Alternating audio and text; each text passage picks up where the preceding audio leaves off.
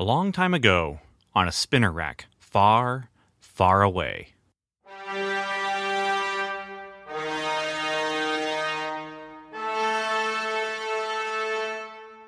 The Comic Book Time Machine, episode 83, part of Ben's Marvel's Cosmic Comics series.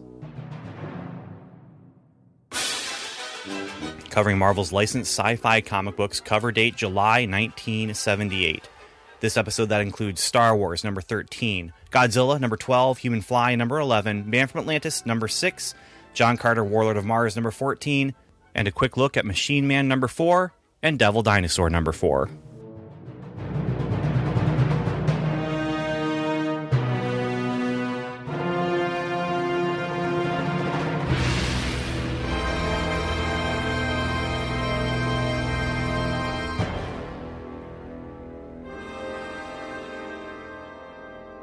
Hello, I'm Ben Avery. I am a comic book time traveler, and you are now listening to another episode of the Comic Book Time Machine presents Marvel's Cosmic Comics, and this time we are looking at the comic books that Marvel published with a cover date of July 1978.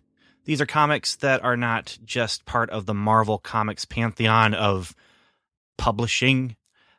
These are comics that Marvel secured the rights to publish from other places, and for the most part, they are pretty sci-fi dominated. There is some fantasy, obviously, involved when you're talking about something like Star Wars, but this is what this show does. We are taking the time to go month by month through what Marvel is publishing. So this month, we are taking a look at Star Wars number 13. We're taking a look at John Carter, Warlord of Mars, number 14. We're taking a look at Godzilla, King of the Monsters, number 12. We're taking a look at the Human Fly issue number 11, I believe. Going to get out my list because this is how this works. Is I go back in time to a comic book spinner rack that's at some sort of gas station or, as I've mentioned before, Stoppy Shoppy. That's where I used to get my comic books, that and the local grocery store. And on the shelf, I find these comics for 35 cents. I find Man from Atlantis, number 6. What else is there? I think that's it. And then also we'll be taking a look at Machine Man and Devil Dinosaur later on at the end. But yeah, this is how it works. Now, you know, there's the whole time travel metaphor thing. And the way it really works is I'm pulling out a plastic comic book sleeve, and inside are the individual issues that I have, and I also have a couple trade paperbacks for this particular episode, for this particular month, I should say. Godzilla number 12 is not going to be read in black and white. It is going to be read in full color because my friend Stephen MacDonald from over at Strangers and Aliens, he's my co-host over there at that podcast. He sent me, I think I mentioned this before, 2 copies of Godzilla that he had, I think from his personal collection, probably that he purchased at the time. One of them was issue number 3. Issue number 3 of Godzilla being the one with champions, Hercules and Angel and Iceman fighting Godzilla. That's the one with a full-page splash of Hercules flipping Godzilla. Well, this issue of Godzilla, issue number 12, I actually have, again, in color because he sent that to me, and I can't wait to get into that. So that's what we're doing. There's no special weird things for this month. No movie adaptations or anything like that. There are some weird things that they did publish, but they weren't things that I was interested in covering for this round. And we'll get into that when we get into Ben's Bullpen Bulletin later on, which is when I talk about the ads and the text material that Marvel publishes in their comics. So for now, we're taking a look in this next segment at Star Wars issue number 13. And I have to say, having already read it, I'm pretty excited. I actually have to say, I read some of these when I was not able to record about them yet. And so normally I take them out of the sleeve and read them and record about them right after I've read them. I've read more than half of these issues while I was on vacation in Canada, and I didn't have access to my recording materials. And I have to say, I don't want to spoil too much. I'm just going to say there's some real treats, and even the bad just might be good. Although I haven't read them all, so there may be some bad to come. Anyway, good or bad, I hope you're here and we'll have some fun as you are here with me. I know I had some fun doing the reading that I did, and I especially had fun reading this upcoming segment, which is Star Wars issue number 13. The cover date is July 1978, and according to Mike's Amazing World of Comics, which is, as I have said before, where I get a lot of my information about when things happened and when things were released, was April 11th of 1978. So let's get started.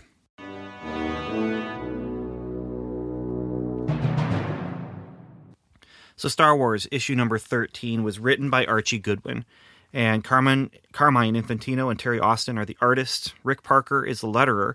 It's a new name, I think. I don't remember seeing Rick Parker's name, or did I make that same comment last time?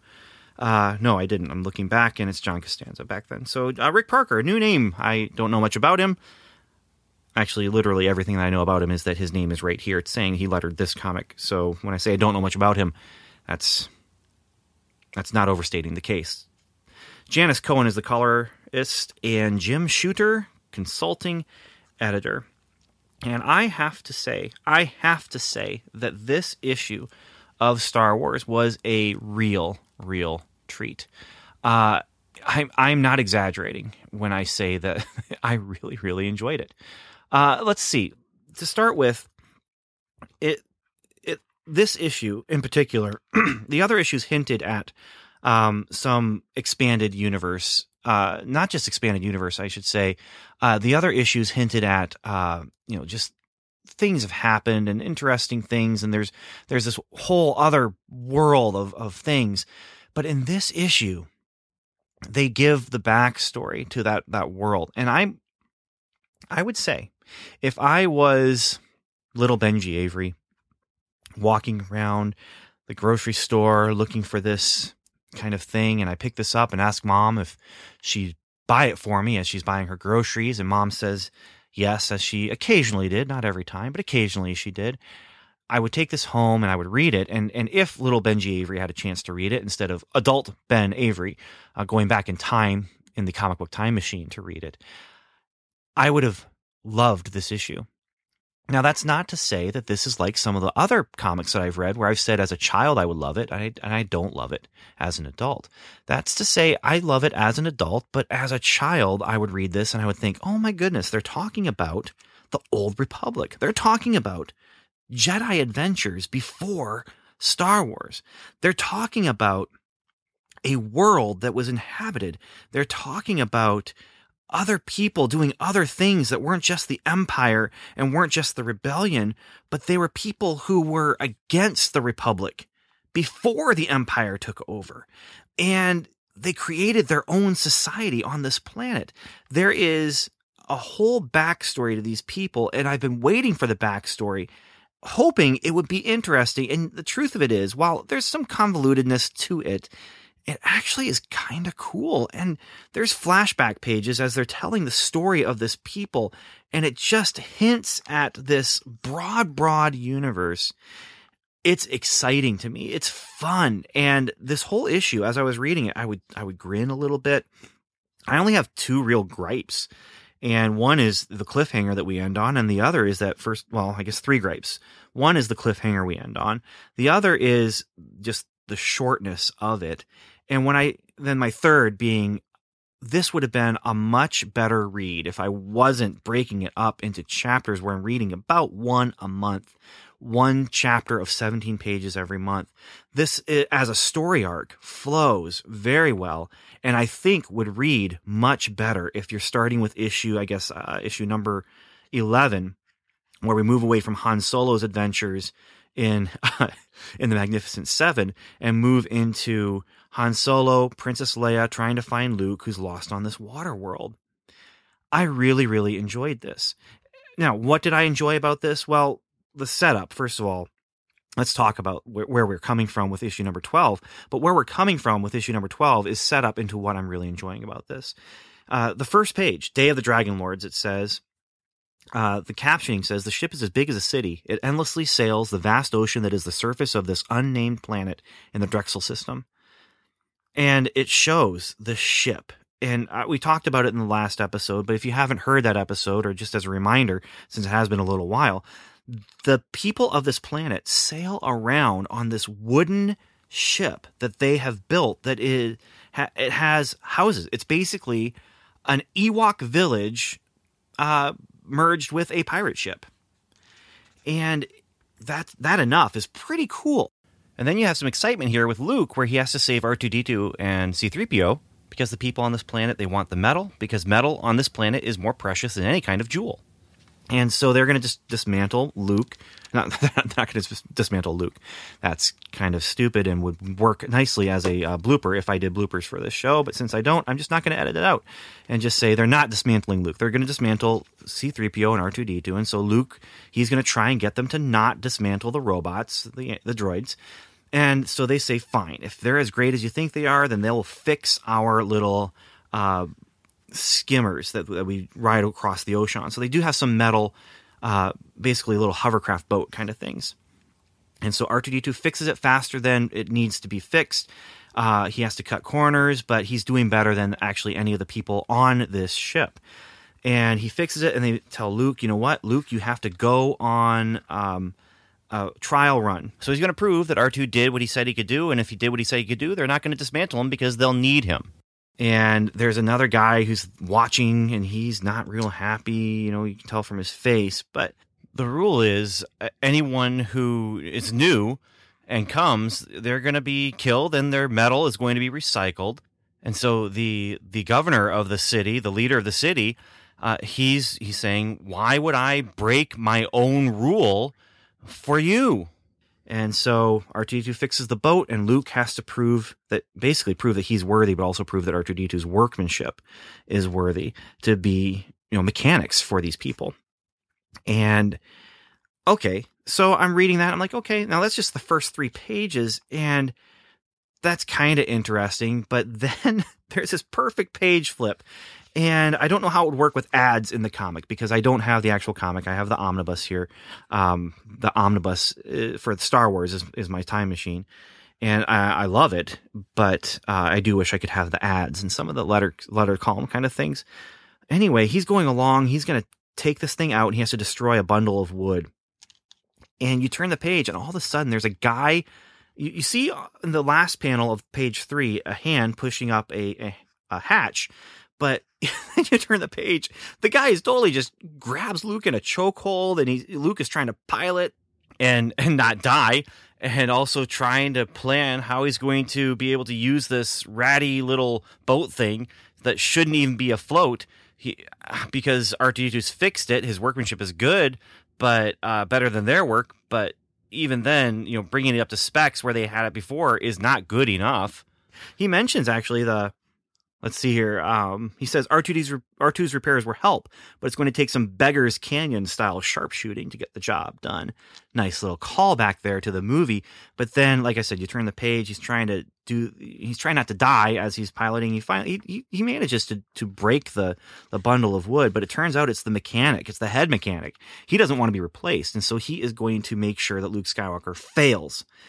Well, Luke doesn't fail. He manages to do the little test. He blows up the wood. And so R2-D2 and C-3PO are saved. But then there's just more little details here. And the one detail is you see some children and some women who they're all getting along. You see there's little tiny lizards all over the place. And R2-D2 and C-3PO get an oil bath in fish oil.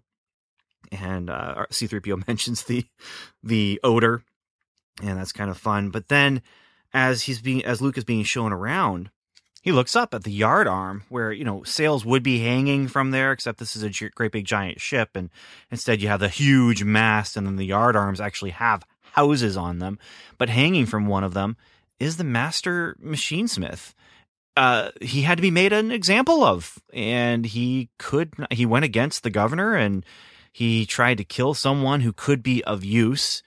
And they don't waste anything that can be of use. And Luke and C-3PO and R2-D2 are 2 things that could be, 3 things, but human and droid. So 2 things that could be of use. And he's just hanging there. And it's a very, very, very tiny image. and it's not graphic at all, but it is very, very, very effective. And I think, here the twists and turns already just in a few pages of this very short, 17-page chapter really have me drawn in and excited to read. And I'm grinning a little bit as I'm reading because I'm really enjoying the ride that this issue is taking me on. So from here, we get then the backstory of these guys, and it's an interesting backstory, and it makes sense in the context of what's come before with the dragons, the underwater dragons, and the riders of the dragons, the dragon lords, but then also what caused Luke to crash, and then it sets up some things for what's to come. And basically, these guys lived in a system. The Old Republic was not too happy with them because they would draw people in and then jam their computers and their disrupt the ship's drives with their jamming systems. And then they'd swoop in and pirate them. So what's happening here on the planet is something similar, where they don't have enough stuff to get off world, but they still have the jamming devices. So when a ship comes in close enough, they can cause it to crash. And you have two factions then, because these pirates, they were trying to escape the Old Republic. And there's one panel, a wonderful panel, where in the foreground is just two hands holding a lightsaber. There's a guy laying on the ground, and there's the governor and some other people in the background. It's the people of this ship. It's actually, I think, the governor's father. But they were running from the Old Republic, and their damaged ship crashed on this water world. Whenever another ship would come by, they would use their jammers to bring them down, and then to get their metal to hopefully build something to be able to fight their battles better against the Dragon Lords. And in the meantime, they were going underwater, and they were harvesting wood from these underwater plants. That's how they built this city that they're sailing around in. The Dragon Lords are mechanics who rebelled against this and didn't want to do this. And so they actually have a device using similar technology to the jamming device to control the dragons. And so you have these two factions. One who, they're all from pirate stock, but some of them didn't like what they were doing and decided they were going to use the technology for evil, and they were going to instead do good with it. And it's, again, you have this little tiny society. And this is fun sci-fi stuff where you get, and it all fits into all the stuff that's come with the guy who was riding his dragon thing and the conflict that they had and the reason that Luke crashed. It makes it so much fun, and it feels really well thought out. It feels like it makes sense. And that they planned it this way, which is, well, probably what happened. Although looking back at, Archie Goodwin started writing with the issue where they talked about the fate of Luke Skywalker. And before that, it was I think the Don Glut scripted Roy Thomas story. And so this is Archie Goodwin saying, okay, I've got all these elements and I'm going to pull them together and make something cool out of it. And what ends up happening then is the Dragon Lords come, and there's some more just brilliant, cool, neat artwork where you have the people on the riggings of the ship shouting out that there's an army of dragons is coming. And sure enough, on the horizon, the sun is coming up, and there's just a few dozen dragons, their heads just coming out of the water. It is an awesome, awesome panel. So you have the beginnings of a war here between the two factions of the small society, but then you also have the pirates coming, because we don't want to forget about Han Solo, Princess Leia, Crimson Jack, the female character, what's her name? Jolly, I think it is. They're in that Star Destroyer, and they're coming, and the people of the ship have turned their jammers on that Star Destroyer. And so meanwhile, this creates a diversion for Han Solo and Princess Leia and Chewbacca to escape, and then they basically crash land into the water in the middle of that battle. And this brings up the other gripe that I have is that, and that's the cliffhanger. And it ends with skimmers attacking the Millennium Falcon, and Luke Skywalker and R2-D2 and C-3PO, they come around to the Millennium Falcon on their own skimmer, but Chewbacca instantly attacks them. Why? Because he was being attacked by a skimmer, and now he's kind of into this berserk mode where he can't get out of it. It says here, it would take someone Chewie trusts, such as Han Solo, to calm him down. But Han Solo is missing now. There are, however, many more skimmers. Most of their crews saw what Luke did and mean to repay him. And so as Chewbacca is attacking Luke, so are the other people on the other skimmers. And then he wakes up, and I'm not sure, it looks like he's in the middle of the hold of a wooden boat. Chewbacca, C-3PO, R2-D2, and Luke Skywalker. And Chewbacca has woken up, and he is in a rage. And that is the end. That's the cliffhanger. What's Chewbacca going to do? Is he going to destroy C-3PO and really hurt Luke? Which brings us to the cover. The cover has Chewbacca on, again, it's basically the scene that I just described. It's Chewbacca punching Luke, holding C-3PO by the throat, and they're on a wooden ship, or in the hold of a wooden ship, and C-3PO is saying, "Master Luke, this time we don't dare let the Wookiee win." Nice callback. And it says, "Friend against friend on a star-lost world, deadly reunion." So that's our cover image here. And the cover image is, it's tied into that cliffhanger, so it's one of the weaker points of the book. But the book itself, this issue, was so much fun. And then it says, next issue, call it Armageddon. And yeah, I'm going to call it Armageddon. I'm going to say it's about time Armageddon out of here to do our next segment, which is going to be Godzilla. Yes, Godzilla, King of the Monsters, number 12. The cover says Star Sinister. So we're going to stay in space for a little while here. Maybe like last time. Last time the theme seemed to be water. Maybe the theme this time will be some sort of space-related thing.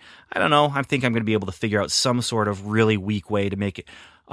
The stories, they're going to fit into this theme somehow or another, even if they don't mean to. But this one, Godzilla King of the Monsters number 12, it definitely will. That's our next segment.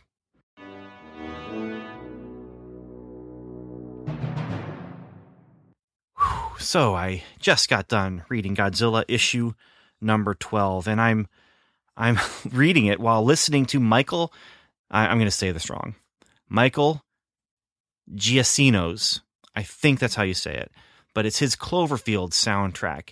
And you might be saying, well, Cloverfield soundtrack, wasn't Cloverfield a found footage giant monster movie? Yes, it was a kaiju movie done in the style of found footage, where they have the people running around with the cameras, and as they're running around with the cameras, that's who is making our movie. And I'm not a big fan of found footage movies. Every once in a while there's a good one, but they all rely on a lot of the same gimmicks, jump scares and things, in the dark, just outside of the field of vision. I'm not a big fan of it. Also, there's usually not much of a score. There might be a soundtrack, but usually it's ambient music. It's music that is right there in the place where you are. And so it tends to be, maybe going to a concert or something playing on the jukebox or, a band down the street, but you aren't going to get a lot of orchestral music. And Cloverfield does not have any orchestral music within the story. But when you get to those end credits, a 12-minute end credits, there is a wonderful, wonderful symphonic homage to the bombastic Godzilla and other kaiju soundtracks. But the Godzilla Akira Ifukube, I'm saying that wrong, but I'm saying it with confidence, Daniel. I'm saying it with confidence. Akira Ifukube. I'm saying it with confidence, and my confidence drains right away after I say it. But anyway, it's a wonderful homage to those old school Godzilla movies, and it's amazing. Now, it's 12 minutes long. When I bought it on iTunes, it was only 99 cents, though. And I was so tickled. I don't like saying that. That sounds like I'm 3. I was so tickled to find it. No, I'm not 3. That's not me as a 3-year-old saying that. That's me as like a 1930s teenage girl saying that. I was so tickled to find this, but I was so excited to find it on iTunes, and I love Michael Giacchino. I don't love him enough to really know how to say his name, but all of the soundtracks that he has written that I have actually listened to, I've really, really enjoyed, and this was no exception. And it's just about the length of time that it takes to read through a Godzilla comic book. I can't believe I didn't think to do this until now. Now, there's another special thing, not just the soundtrack to reading this issue, but I got to read it in full color and in floppy comic book form. I'm not reading it out of my black and white Essentials edition, which is my usual quote-unquote time machine to go back in time and read this, but this was given to me by my buddy Steve McDonald. He's my buddy. I mentioned this before, but he's a friend of mine. We go back a long, long way, and we've been podcasting together over at Strangers and Aliens, strangersandaliens.com, about science fiction and faith and spirituality and sci-fi and fantasy and all that stuff. And he heard one of my episodes where I was talking about, actually he heard the episode where I was talking about issue number 3. And I was talking about, I'd love to see this in color. And then one day an envelope shows up on my doorstep. And what's in that envelope? Well, Godzilla King of the Monsters, issue number 3 and issue number 12. And that issue number 3, it just has the glorious, glorious full-page splash of Hercules flipping Godzilla head over heels by lifting him by the foot and throwing him. And part of me wants to take that issue number 3 and cut it up and turn it into some sort of framed artwork. And honestly, I'm kind of giving away some things here, but there's some panels and pages here in this issue that I would love to do the same kind of thing. Some sort of wall art that would showcase the artwork from Herb Trimpe. So actually, that's as good a segue as any to who are the people who are behind this comic book, this issue number 12 of Godzilla King of the Monsters. There's Doug Moench, the writer. There's Herb Trimpe, the artist. There's Fred Kita, the inker. There's B. Patterson, the letterer. There's Mary Titus, the colorist. And of course, Jim Shooter, the editor. And this story, I'm just going to say right now, reading it, I felt like I was transported into a kaiju movie. Now, we are continuing the serialized adventure of Godzilla, King of the Monsters, as he is marching through the United States. He just got done with a huge fight in the Grand Canyon with basically Bigfoot, who has grown to be really Bigfoot, and Red Ronin, a 3-way fight in the Grand Canyon. But now we're continuing on with that. But as serialized as it is, this feels like once you get past, you can't get past it. I was going to say once you get past all of the preamble and the setup, but you can't get past that. That's all a part of this. So, all the ties to this great big long story, this 12-issue story that we've had so far, but this feels like we are stepping into a movie. This feels like we are stepping into a movie of the 60s or 70s featuring Godzilla or Gamera or any number of those kaiju monsters. Easily could be a part of this story. The opening captions I want to read because it kind of gets into the themes of what's going on here.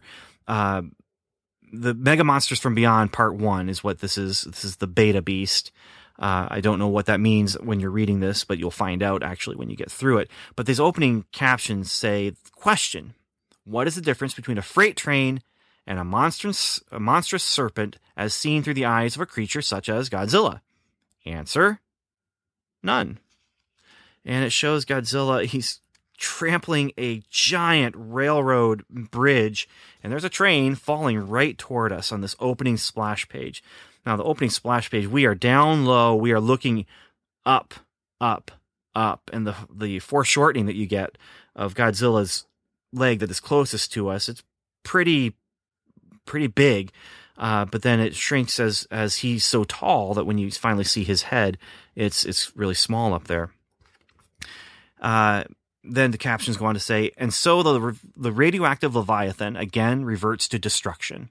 After all, an enemy, quote unquote, has attacked and must be destroyed. It is a simple code of behavior, and yet before this day is done, the fate of 2 worlds will depend on it. And this sets up our theme, this animalistic code of behavior. What is the animalistic code of behavior? It's survival. It's survival. Maybe survival of the fittest, is the theme here for our animalistic protagonist. But it is definitely talking about Godzilla's will to survive. That's what keeps him moving forward. That's what keeps him fighting, is this survival instinct. Meanwhile, Dum Dum Dugan and Gabe Jones have just dropped off last issue's survivors, and they're putting in a call in for somebody else to come and get them and really help them. But they drop off the survivors, and then Dum Dum Dugan he really hangs a lampshade on pretty much his behavior. All of his behavior comes down to this. They're arguing again. Dum Dum is muttering about the blasted punk and the stolen robot. So Gabe says to him, and again, reading from the dialogue here, if you're muttering about Little Rob and Red Ronin, don't forget he was the one who got rid of that giant Bigfoot. And Dum Dum says, yeah, and almost got himself pulped in the bargain. Look, Gabe, Dum Dum says, you think I like belly aching all the time? Putting on the Krusty act is the only way the only way I know how to get through. Besides, it saves a lot of time and grief. And then Gabe says, you mean ... question mark. And then back to Dum Dum. Of course.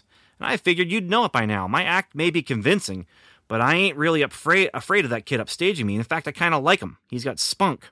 And that makes me all the more afraid of what might happen to him next.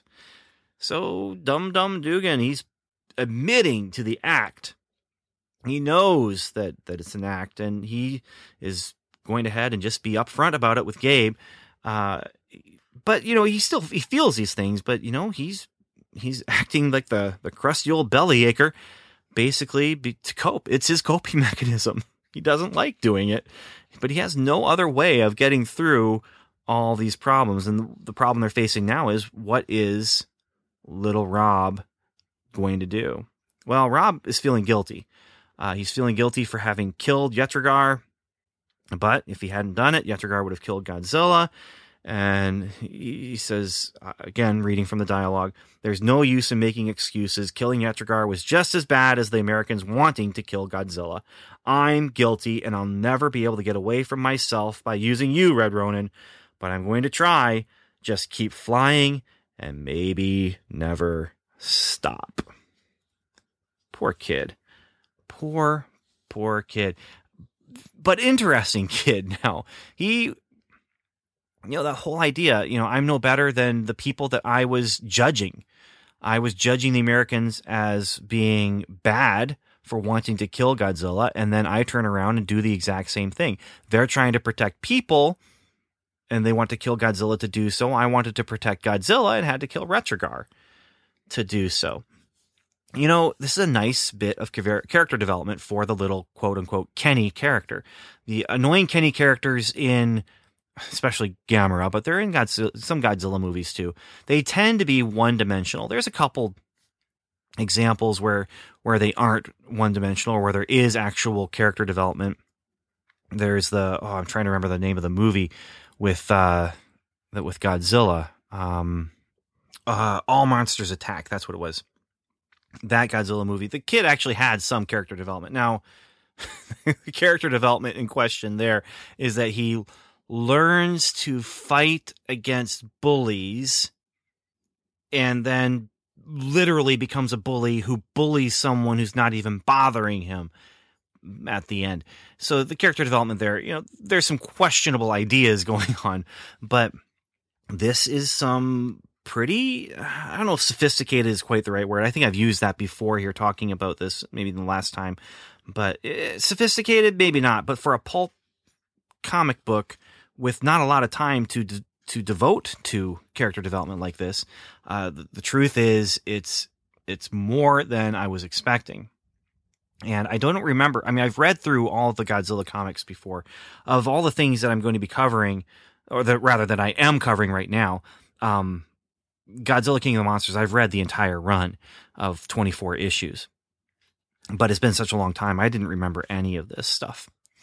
And so like I said, though, usually, I mean, we got a two-dimensional Kenny character here, and usually a Kenny character in a kaiju movie tends to be one-dimensional, or maybe not even that much, half-dimensional.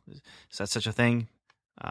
If there is, I'm sure that there's some sort of B movie about it. The man who is from half a dimension and is able to slip through cracks in the walls because he's only half a dimension instead of 3 dimensions. I just wrote a pretty stupid sci-fi movie in my head just now. That's kind of fun. Anyway, while all this is going, there are unseen aliens who are watching the video replay of Godzilla's fight from last issue. And they decide that they are going to take the most powerful beast from the Earth for some sort of test of some sort. We don't know exactly what's going on here. All we know is that Godzilla gets pulled across the cosmos through a black hole of dark matter, Jack Kirby crackle? Sure. And when he gets pulled through space, he is getting pulled through Kirby space. It is not our space. It's the kind of space I talked about before, where there's just so many bodies of, celestial bodies there of rock and light, and he gets pulled to this barren moon type of thing, and he has a sheath of oxygen all around him so that he can breathe.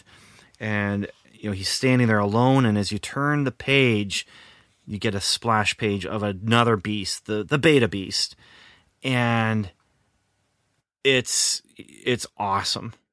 I don't know how else to describe it as far as comic book art goes. It's one of the best splash pages from this whole series.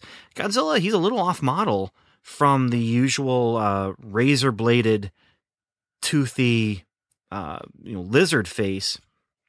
A little bit closer to more of a traditional Godzilla.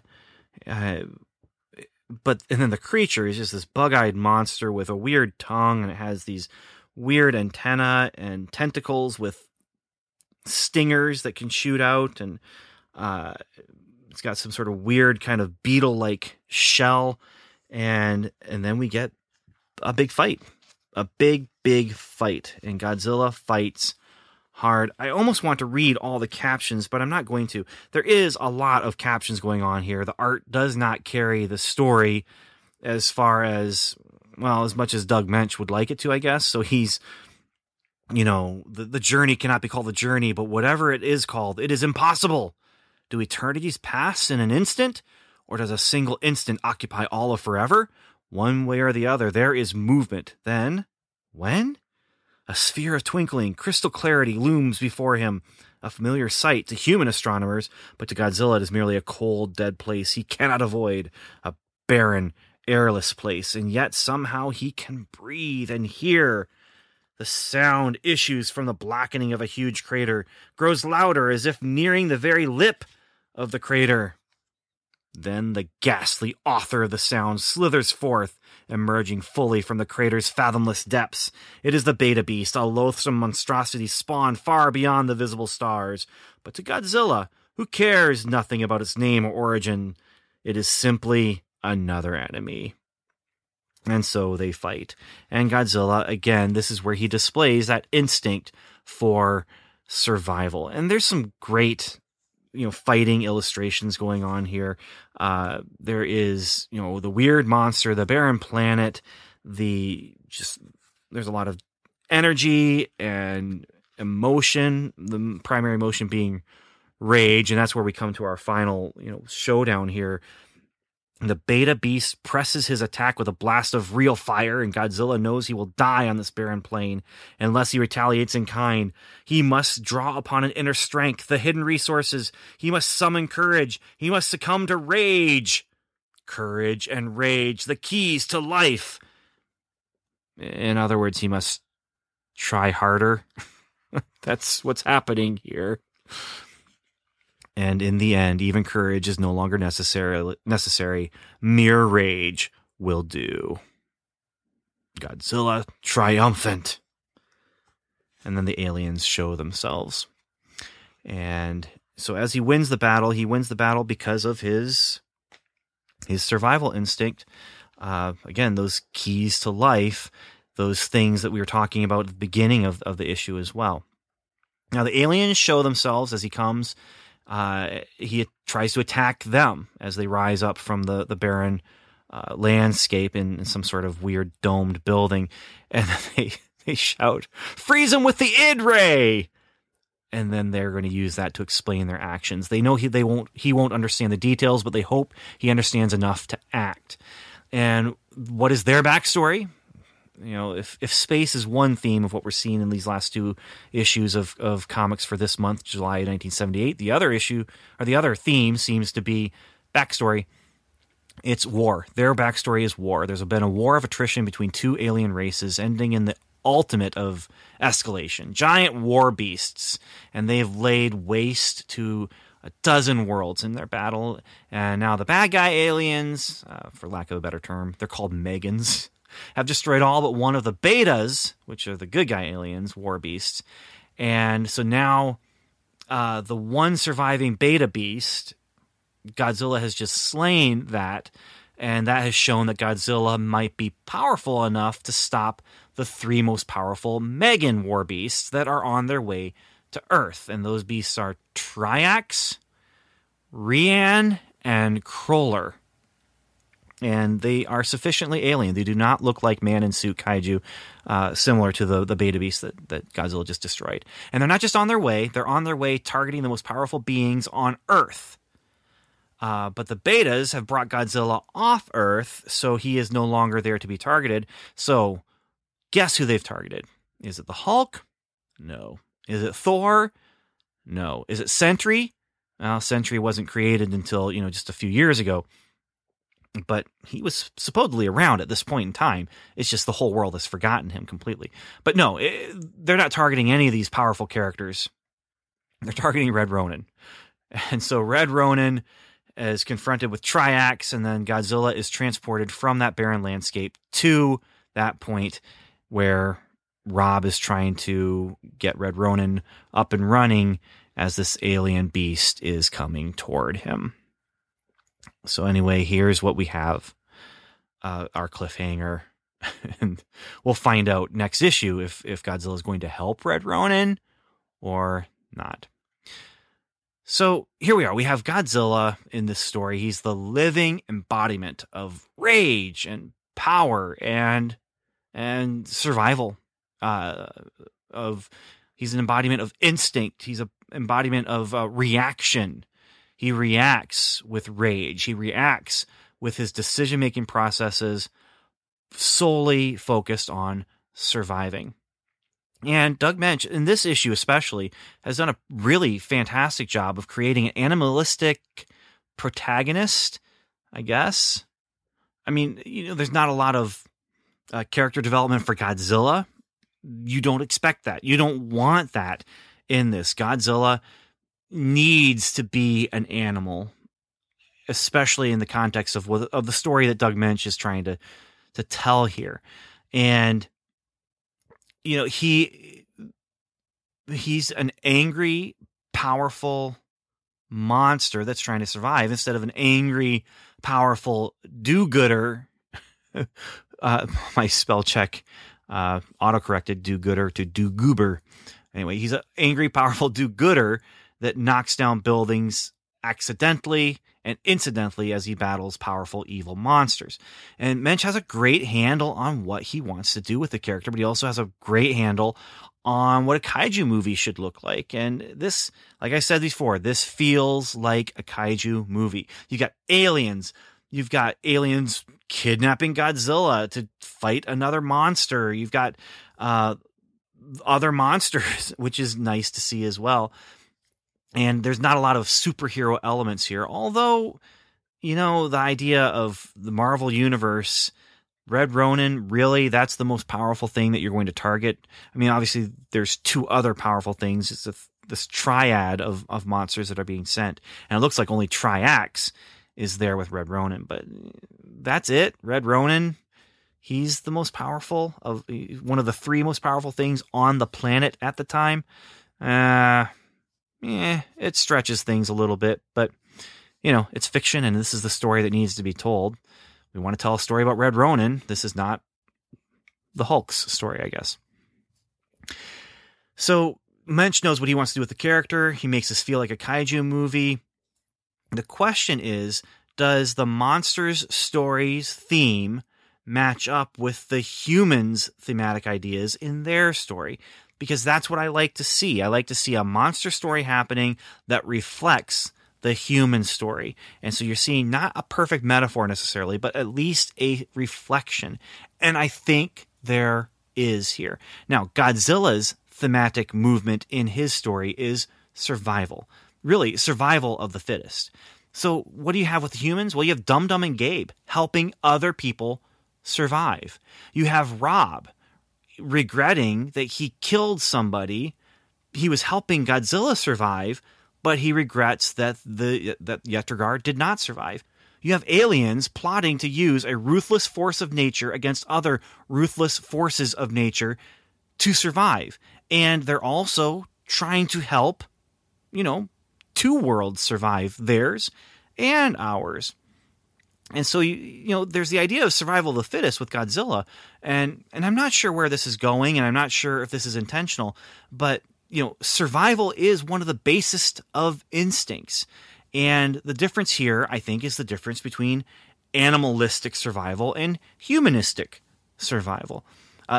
It's not just that you survive. Surviving that desire to preserve life is not a wrong thing, but the difference between humans and animals in some ways might be how you survive. Again, not the what, but the how. And, an animal has little to no choice in the matter. Humans do. Humans actually can practice self-sacrifice for other people to survive. Animals, I guess, will do so in some ways as well, but they aren't choosing it. Humans have that choice. Ultimately, humans of our real world that end up making choices that are more animal than human as they act or react. Humans can act where animals react. And humans, what they're doing, unfortunately, a lot of times what you're seeing is humans reacting in fear and anger and acting more like animals in that regard. Not that they're being beastly, just that they're not thinking through and they're not acting out in the best, with their best nature. Humans have understanding of consequences also that are beyond the moment. They have imagination. They're able to think through and come up with, peaceful resolutions to conflicts, in the short term. And they're also able to think about eternal implications that come from the spiritual realm. They're able to conceive with imagination what can result from a decision.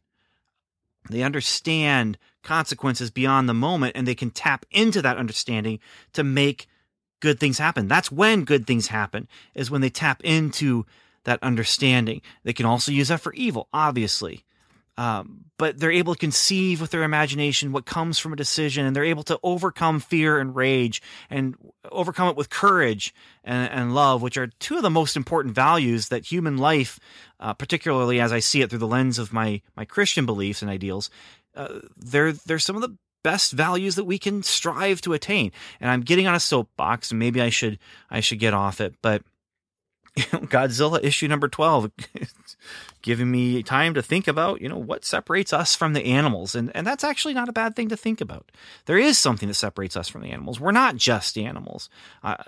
Again, coming from my Christian beliefs, I believe that we have been set, created in the image of God, and that we have been set apart from the animals. We share things with the animals. We have hearts that pump blood. We do have instincts that cause us to, jump back when there's, you touch a burning stove. I don't know why the stove is burning, but the hot stove, you pull your hand back. Anyway, I'm on a soapbox and maybe I should get off of it, but with Godzilla here, I had a lot of fun reading it, and I actually got to do a little bit of armchair philosophy. So that's not a bad thing. So from here, I'm not sure where this is going to go. I'm assuming there's going to be 4 more parts, but I do not remember if this really does take us from issue 12, 13, 14, 15 into 16 with him fighting all 3 of the monsters in different places on the Earth. Is this going to be some sort of G.I. Joe, the weather machine gets split up, and so they have to go and do adventures in 3 different places to fill out a 5-day, 5-part story. I don't know. We'll see. But I really enjoyed this. I really enjoyed this issue. And so, again, we've got 2 really, really good, enjoyable pulp science fiction comic book stories. And next, I think we're going to turn, and I guess we're going to go look at Human Fly.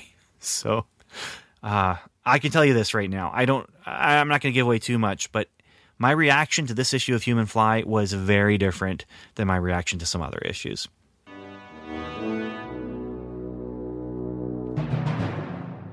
This issue is issue number 11, and, well, man, where to start? Let's start at the beginning. First of all, continuing the idea that I started with Godzilla of listening to soundtracks while I read the comic. The idea not just being the soundtrack, but listening to Michael Giacchino. Again, not saying it right, not saying it with confidence. Sorry, Daniel Butcher. He's my co-host from Welcome to Level 7. He just says, if you don't know how to say something, just say it with confidence. Keep moving forward. I can't just do it. I can't. But I was listening to another Giacchino soundtrack for The Human Fly. I wanted to figure out what would be a good one, and I came up with the idea to listen to Speed Racer, the Speed Racer soundtrack. And the soundtrack's good. Listening to it while reading The Human Fly wasn't bad. It wasn't perfect. It didn't elevate the story to something else. It already was something unto itself. And I probably won't replicate it next time to read. I read a Human Fly comic. I probably won't be listening to the soundtrack to Speed Racer, but I will be replicating that next time around for Godzilla. I'll be listening to that Cloverfield soundtrack. It is perfect. Anyway, this one is not bad. Now, I listened to the soundtrack as I was reading through a second time for this recording. The first time I read this issue was actually while I was on vacation in Canada, and that's an interesting element here because, well, Human Fly was a real guy. The cover says it, the wildest superhero ever, because he's real. I know he's a real guy because I've seen pictures and now I've seen video of him appearing on talk shows, local news talk shows. And I have to say, it was interesting doing the research for this episode. And when I say research, I mean research. For this segment, for this comic book, this issue of The Human Fly, I had to just go into it and just dive in to this research here and find out what in the world was going on. Why? Well, we'll get into it. We will, I promise, get into it. But like I said, his name was Rick Rojat, and he was from Montreal. And so, Canadian stuntman. Here is, on the cover, we have him falling off of a bike as the bike flies over some school buses and people are acting like something's going wrong. Well, it says, this issue, a true-to-life account of the near tragedy at Montreal. Legends die hard, it says on the cover. And we're going to find out just how hard it is for legends to die inside. I'm not telling you what's going to happen, who it's going to happen to, but someone does not survive this issue. Someone does not survive. We'll get to it. Anyway, looking back at the last issue, they had a blurb, and it said this. This is from issue 10, talking about issue 9. It says, as we said somewhere, probably last issue, but you know how our memories are, this issue of Human Fly would contain some exciting announcements about our very real superhero. Now, the announcements that they're about to give, that I'm about to read, actually end up being announcements about this issue, but the announcements go like this. First, again, quoting from the blurb, first, on October 7th, 1977, the Fly attempted to set a world's record by rocket cycle leaping over 26 consecutive school buses. In a comics first, we'll be bringing you that story taken from real life right here in this mag next month. Secondly, also in Human Fly number 11, the Human Fly himself will be making a startling announcement of his own. That's right, we don't want to give it away, but the man himself will be giving you a hint about his own plans for the future on the very last page of our very next issue. Thirdly, but not least, we've actually begun work on a photo feature to be printed here in just a few months. Not only does it feature the Fly himself, but also his assistant and those zoological wonders that inhabit the Marvel bullpen. So stick with us, pilgrims. The very best is yet to come. Now, that photo thing, I don't know if it's going to come or not, but it's not in this issue. And that sidekick that they're talking about, the assistant, I guess, he's actually another stuntman who dresses up as a hero. He's not masked. Human Fly never revealed his identity while he was going around as the Human Fly. In fact, some people think he might have actually been more than one person who was doing this, or the Human Fly would be going around in the costume, but there was someone else doing the stunts and that kind of thing. Mercury was a guy who trained with the Human Fly to do stunt work, but he didn't wear a mask at all. And I actually saw him. Like I said, I was doing some research, and I saw Mercury in a talk show with the Human Fly. Anyway, looking at this, that's a lot of hyperbole, but I have read the issue, and they live up to the hype. They live up to the letter of the hype anyway, if not the spirit of the hype. So now, okay, this issue. Where do I start? I guess this comic itself, it's an odd thing. It's an odd duck, I guess. It really does have the real story of Human Fly's jump in Montreal. And, coming into this, I already knew he had failed at this stunt. This was something that in my early, not research, but my early preparation to read The Human Fly, I found some articles about this jump. And I'm going to read from one of those articles that I found early on. It's a very interesting article, and the link, I'll give it when we get to it. But how would they approach it was the question. How would they approach this real-life event in the context of a comic book where he just teamed up with Daredevil? I could not have been more surprised with this comic. And it's a delightful surprise. It's an audacious story that they tell. Not in the best way that you define the word necessarily, but it's it's cheese. It's cheese. It's kitsch. This comic, I don't know who this was meant for. I don't know what they were really trying to do. I feel like Bill Mantlo was kind of just stuck in a corner. Let's go ahead. Well, we'll get to the credits in a moment here, but I feel like Bill Mantlo was stuck in a corner. He had to do this story about the jump in Montreal, but then also this other announcement that they're making. Okay, so let's just start. Let's just get into it. The opening splash page has an emotional Fly. I mean, you can tell just by his body language. He is a down and depressed man, and he's sitting on a sofa playing the guitar. It's a splash page, and as far as splash page go, it's not the most interesting. It's not the most action-packed, but it sets the emotional tone for where the Fly is, and he's in a dark, dark place. As the caption boxes tell us, you are looking at a man whose soul is in torment, a man whose reach exceeded his grasp, a man who failed. But a man who is, after all, just a man like any other. His name? Well, we call him the Human Fly. And then the credits box tells us a startling new development in the life of the Human Fly. And that gives us the credits. Bill Mantlo, writer. Lee Elias, penciler. Mike Esposito, inker. Irv Watanabe, letters. G. Roussis, colors. And Archie Goodwin, editor. And the truth is, this is a very momentous issue. This is a turning point issue. This is a turning point in a character who is going through a personal crisis, a character who is going through a career crisis as well. There's actually some development for the characters, and they make actions that changes the course of their life, and it actually, in some ways, changes the course of what is one character going to be doing next issue. This is not something that you would do in a week to week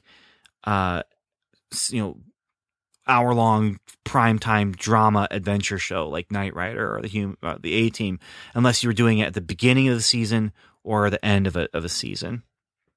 But they change they change people's lives in this comic. Now, people reading this comic may not change their lives.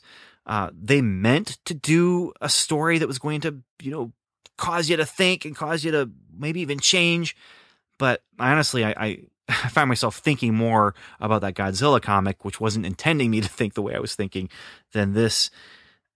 The inspiration that you're supposed to find in this comic, well, you know what? It's so ham-fisted. It's so, and then it just gets so, I don't want to give away too much more about the ending. Human Fly is depressed. He's brooding. He's playing his guitar, and it's all because of that accident in Montreal. And his team is worried about him, and they flash back to his team up with Daredevil and White Tiger, and then they flash back to rolling into Montreal, where Harmony White confronts Human Fly, but she's thinking, I don't know how they're able to flash back about her thoughts, but in their flashback about her, where they're not happy with her because she's pushing herself on Human Fly as a reporter who is antagonistic to him, she also is saying, I have to do it because my boss will fire me if I don't. So yeah, someone else's thoughts in someone's flashback. It's comics. They're trying to set things up, but then we go into the dramatic stunt and the failure, and he crashes into a bus, and now he has physically healed, but he is not mentally healed. He is not emotionally healed. And as the caption box tells us, he'd embodied the hopes of so many. To millions, handicapped, hurt, and helpless, he'd offered hope, a second chance, and now he himself had failed. And so basically he has, he's been standing tall, and now he's failed, and he feels like he is a fraud, who offered hope to people when, he failed. So what hope is there? And I could see in real life this actually being something that you would deal with when this was a big deal, this jump. Now I want to talk about that article I was telling you about. We're going to take a break from the comic book and move into real life here. If you go to the website, the-rocketman.com/human-fly.html, you'll find a record from a man named Kai Michelson, who is the Rocket Man. He's worked with stunt people, and he designs rocket things. And he says, in 1977, I was contracted to build a rocket-powered motorcycle capable of jumping over 27 buses.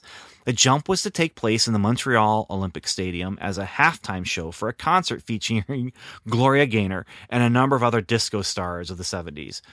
The Daredevil rider was Rick Rojat, otherwise known as the Human Fly. At the time, Evel Knievel held the record of 13 buses, and Rick wanted to beat it badly. From the moment I met this guy, I was convinced he was an accident looking for a place to happen, especially when he told me he wanted to attempt 36 buses. I managed to convince him otherwise when we discussed the fact that in order to do something that remarkable, he'd have to hit the ramp at well over 100 miles per hour and continue to burn the rocket a couple more seconds after takeoff. I explained that it was definitely possible, but the fact remained that acceleration of that magnitude in such a small area would launch him headfirst through the concrete pillar at the opposite end of the arena. That conversation resulted in his finally accepting the challenge for 27 instead. He'd have to travel 80 miles per hour, and it wasn't that there wouldn't be a crash, for I was certain there would be. It was just a matter of how bad it would be by the time he reached our nets and a huge airbag we'd have set up. As we prepared for the stunt, it soon became obvious that one of the biggest challenges we faced was the space constraint in the arena. There was no room to accelerate to the speed required, so I came up with a plan. I'd build a rocket-powered motorcycle that would sit right at the bottom of the ramp, instead of making the usual fast and furious approach. All the Fly would have to do is get on, wave to the crowd, press the button, say a quick prayer, and hang on for dear life. So then, I'm not going to read the whole thing, but they set things up, and then this Kai arrives and says, much to our surprise, we could clearly see that the blueprints for both the jump and the receiving ramps were obviously not adhered to, as there were major flaws in both of them. The jump ramp was much too steep, which would cause the rocket bike to come off at the wrong angle and stall. I was even more concerned about the receiving ramp, though, as the last 10 buses were supposed to be covered by plywood extending to the ramp. What we found instead was a plywood ramp that was about 6 feet above the buses with exposed steel cross members. I told the promoters that their contractors or whoever it was that built these things obviously didn't follow the blueprints we provided, and I was not going to fuel up the rocket bike until major changes were made to the receiving ramp. I won't go into a lot of detail here, but it did turn into a major ordeal by the time we did our last safety inspection, which forced the showtime to change quite a bit. And he goes on to the arrival of Human Fly to the ramp. He took center stage in full costume. The crowd went absolutely wild. I stood in awe as he hopped on the motorcycle, waved to the crowd, looked over at me, gave the thumbs up, turned on the safety switch, and slowly opened the throttle. The rocket bike started up the ramp slowly at first, and then the Human Fly pinned the throttle wide open. The cloud of smoke was a sight to behold in the nearly pitch-dark arena. The superheated steam shot out of the back as the bike climbed up the ramp, and instead of launching forward into the air, went much higher than it should have, and nearly straight up. Because of the wrong angle, it stalled when he let off the throttle, and the rear end dropped, nearly arching the bike completely backwards as it hit the receiving ramp hard before then crashing down on him. My heart just pounded as I stood there, witnessing the crash of all crash landings right before my eyes, and a hush fell over the crowd as we all feared the worst. It looked like nobody could have possibly survived such a crash landing. We were soon relieved when we realized that he actually was okay. He'd survived the crash, and he'd done it. He had broken Evil's record, but not without paying the price. He waved to the crowd as he was carried off on a stretcher, suffering a broken ankle and a couple of other injuries. Now, if you want to hear more details about this story, just buy me a Diet Coke the next time you see me, and I'll be happy to share one of the most bizarre events of my life with you. So there's a bit of the real story. There's more at that website. Again, that's rocket-man.com. But, now, that's not all the research I did. That's from when I was just doing prep at the beginning to find out more about who this real guy was. You know, it's like watching the movie just to know what I'm expecting when I start reading the comics. Let's get back to the fake story.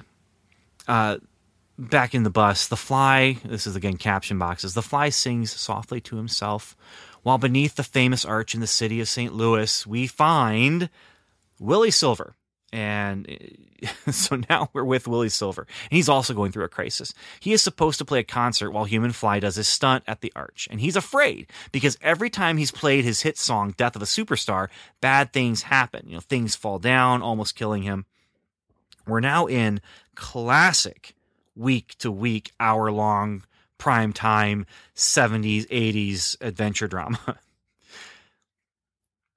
So he feels like there's a curse on him, like he's going to die, just like the rock star in his song. But he agrees to do the song because his road manager is forcing him to. And after he agrees, he just says to his bandmates, "Why do I feel like I'm going to die tonight?" So we have two superstars facing a crisis, one who's afraid to die because of a curse, the other is afraid to die because of a failure. But the one death is more metaphorical, that is being feared, and the other one is very literal, that is being feared. Now we also find out that not only does the road manager want Willie to play Death of a Superstar, Human Fly also wants him to play Death of a Superstar, and he reveals to his friends he's asked Willie to play the song, and everyone's like, "What's going on? Why would you do that? That's really morbid." But Fly says, no, it's a song of hope, of rebirth, because he's going to try and do the stunt, you know. And his friends discuss, does he think he's going to die? And then one of them says, no, he's just trying to learn to live with himself again after dying in Montreal. So the stunt is he's going to drive a motorcycle up and over the St. Louis arch. And so now we're getting into the moment of truth. You know, there is no bad guy. There is a bad guy, but the bad guy that Human Fly must overcome is his own self-doubt, his own self-loathing. Then there's also the bad guy who literally wants to kill Willie Silver to get insurance money. Yeah, it's the road manager, in case you hadn't figured out who was causing all those accidents and stuff before. And then we also have Harmony White, who has to overcome her own personal inner demon, and also her own physical, actual demon that comes in the form of her boss.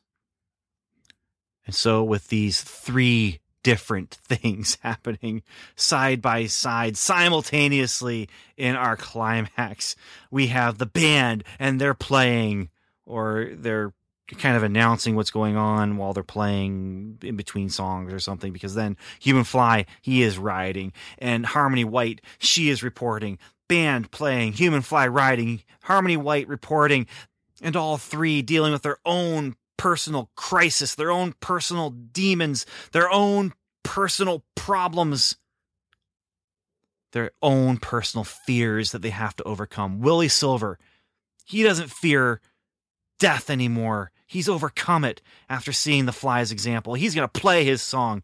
Human Fly, he's overcome his fear of failure, and he's proven that there's hope because he is someone who walked away from death, and he'll never fear failure again. And Harmony White summons up the courage to overcome her fear of her boss by just quitting her job.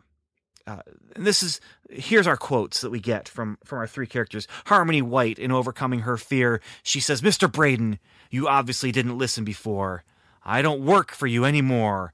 You can take your job and stuff it." I mean, that's a song right there, if I ever heard one. Take this job and stuff it. You didn't listen before. I don't work for you anymore. You can take your job and stuff it. Human Fly, he says, "I did it! Do you hear me, world? I live again. I've proven my message is real. Your faith in me has healed me. I believe in myself once more. Thank you." And he cries tears of joy. And meanwhile, Willie Silver, he's changing the words to Death of a Superstar. Now, we don't know what the original words were. We don't know what the new words were. But he's changing them, and he turns around and says to his bandmates, "He did it! Lads, for all of us, let's give him a song to thank him for giving us something to believe in." Yeah! That's right. There's some sort of electrical charge in a device that's been attached to his guitar that is pressed against his flesh. And Human Fly sees the surge of electricity surge into Willie's body, and he drives his motorcycle up onto the stage, and Harmony White sees a flash from the hands of the road manager who's trying to collect on that insurance I told you about. And Harmony reveals the manager did the deed. Meanwhile, Willie is laying dying on the stage. He's burned really badly. Human Fly has pulled the cord that was causing this kind of electrical feedback or something into Willie's body, but Willie falls to the ground. His hands are kind of frozen up as if they've, the muscles have been clenched there. And I'm sorry I'm laughing about this. This really isn't meant to be funny. Obviously, it's not meant to be funny. It wasn't written to be funny. It's kind of funny. He's laying there.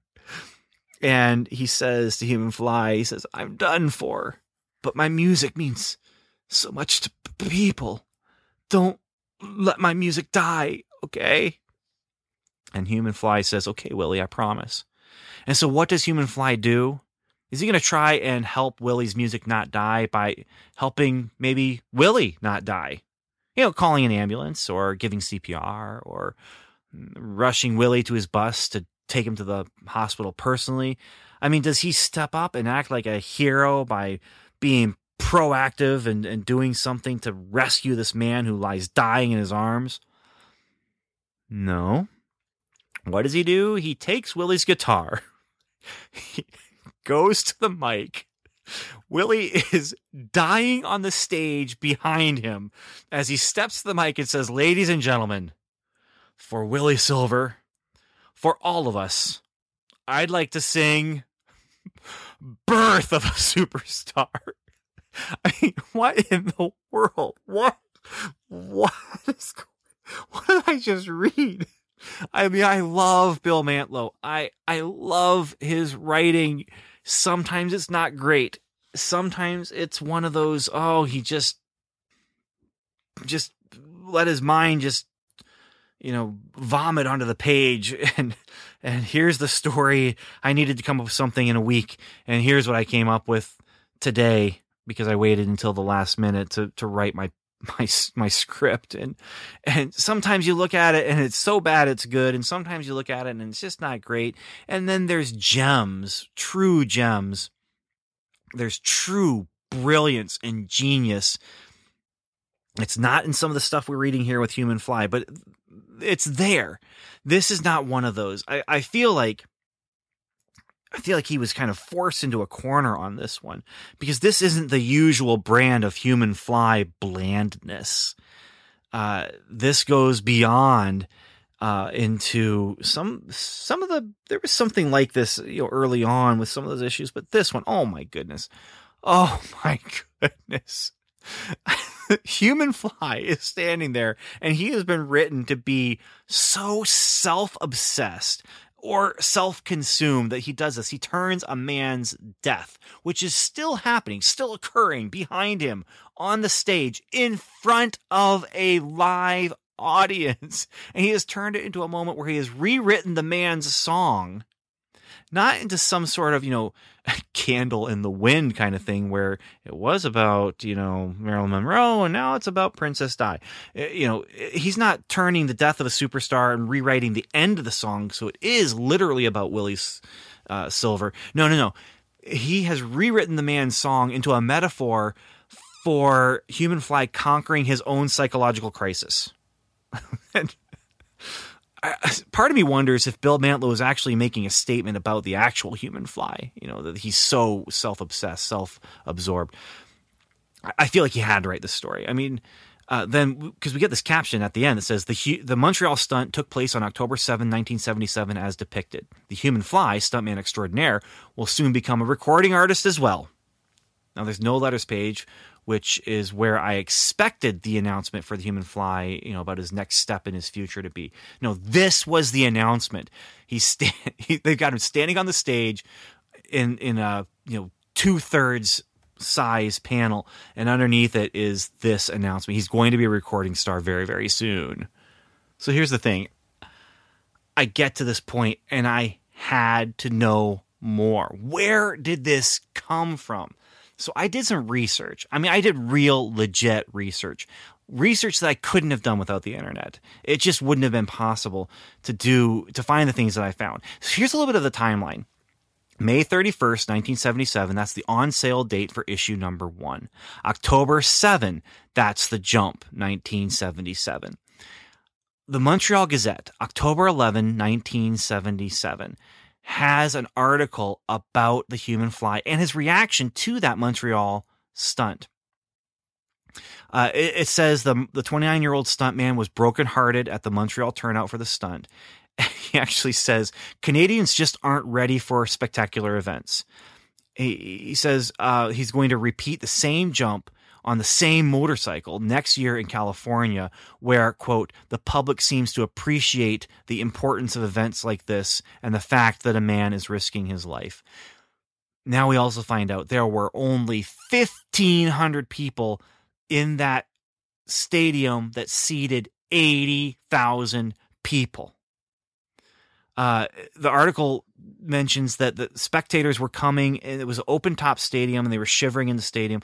The Fly was in his dressing room crying. It says the Fly wept in his dressing room and appealing with radio stations to announce that attendance to the show, which did cost $9, was now free. And he was waiting. The manager said to the people writing the article, the reporter, I guess the person who wrote the article, otherwise known as the reporter, he said that he was waiting in vain for seats to fill up. So that was October 11th, 1977. And I found other articles that were kind of repeating the same thing. And there were some articles just talking about how foolish the Human Fly was, what a stupid stuntman he was for even trying to do this kind of thing. We had the article that I read from Kai Michelson that's actually, I think it's from 2006 or 2005 that he wrote that reflection back on that. And he kind of gives the idea that he thinks Human Fly is kind of an idiot. Okay, so October 11, 1977, that article was written. October 7th was the jump. April 4th, 1978 is when this issue came out, making the announcement that he wanted to be a recording star and kind of dealing with the aftermath of that event. But the Montreal Gazette, again, in June 1979, has an article with an interview with David Levine, who was the promoter, who worked with the Human Fly, and who was actually on the clip that I saw, the segment that I saw from that talk show. And he says, he's a music manager as well. He says, I'm working on putting together a rock band starring the Human Fly. Now, this is 1979 that he's saying that. He basically says that he's not going to promote any more stunts after what happened with the bus, that he's not interested in promoting any more stunts with the Human Fly.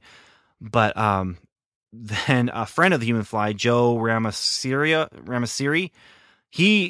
they're also talking about this decision. He says the Fly spent the last year in New York fooling around with musicians, and the Human Fly himself was not available for comment, but he's serious about becoming a music star. Now, I looked. The soundtrack I wanted to listen to when I was reading this through the second time, I was hoping to find something, an album, something featuring the Human Fly. I couldn't find anything. I don't think they ever did this. And other than this article in 1979, after the failure at Montreal, he actually did disappear. Human Fly wore a mask the whole time, and so he just fell out of the public conscious. He didn't do any more TV appearances. He didn't do any more stunts that I can tell anyway. He was done. The comic was not done, but he was done until this 1979 article where he's announcing that he's going to come out and become a recording star and be a part of this rock band starring or promoted by David Levine, who also promoted the disco stars who were actually singing at the stunt. So, yeah, that's more than you wanted to know about the Human Fly. And if I have given you more than you wanted to know, I am glad to have done it. If there's more that you want to know than I'm able to give, there's not much more I can do other than say, you can do some searches and stuff, but I've given you as much as I can give you about the Human Fly, and probably about as much as I want to give you. I don't think I want to go any deeper into this, but this just made me scratch my head. It made me, I reacted out loud when I read that last page. It's just, wait a minute, he's dying behind you. And then this is actually the announcement for his recording. This is 1978. This hit the stands in 1978, or a year before they made the announcement in the newspaper. So this is something they were planning to do. This is part of the stunt. This is part of the public relations run with this character. And yeah. So anyway, one last thing, I guess I got my note here. Are we in space for this issue? And I just, because we had the theme of space, that I said I was going to figure out a way to shoehorn to say, this is the through line for all these comics. Water was last time, space this time. Are we in space in this issue? No, but there are some stars. So there you have it. Superstars. And there is, out in outer space, there is space between the stars. Godzilla crossed that space. And here on the stage, we have space between the stars. And that space is a serious lack of self-awareness. He's self-absorbed. He's self-deluded. But he is not self-aware as he's standing there. The space between him playing the guitar and that other guy, Willie Silver, dying behind him. Next, we're going to talk about Man from Atlantis, number 6. So I'll see you on the flip side for that.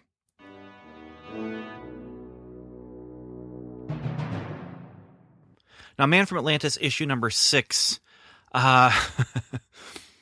Okay, so we've had Human Fly, and it was something special. We've had Godzilla, and it was something special. And we've had Star Wars, and it was something special. And now we have Man from Atlantis, issue number 6. Is it something special? Well, everybody is loved by somebody. So this issue might be something special to somebody, like maybe Bill Mantlo. I don't know. Does it live up to the heights, the highest of heights that we've gotten from the other other books from July 1978 cover date? No. It's just more of the same level of quality that we've been getting from Man from Atlantis, which is not great, not super cheesy, but pretty solid and in the middle. Although there is some really interesting and I think enjoyable things in this issue. It's just not, it doesn't take me to the place where I'm excited reading Star Wars or I'm mortified and just completely amazed with Human Fly.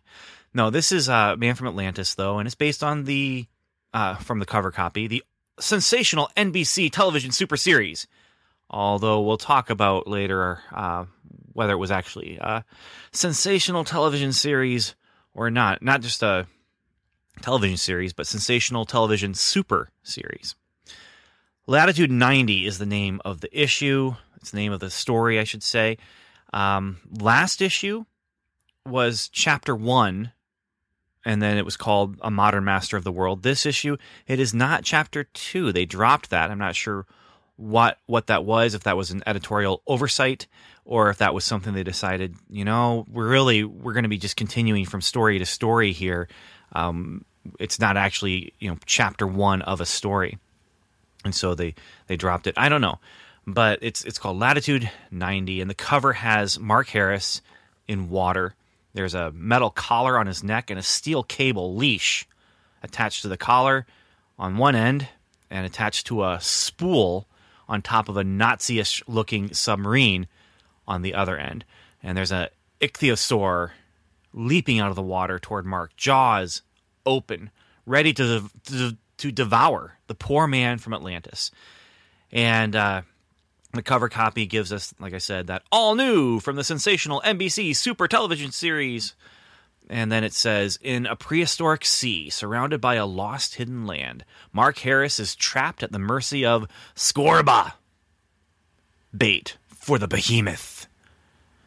And yes, this is, again, continuing that story that we had before with Scorba. The writer is Bill Mantlo. The penciler, again, Frank Robbins. The inker is Frank Springer. Joseph Rosen is the letterer. And the colorist is Janice Cohen. The cover that I just described was by Ernie Chan.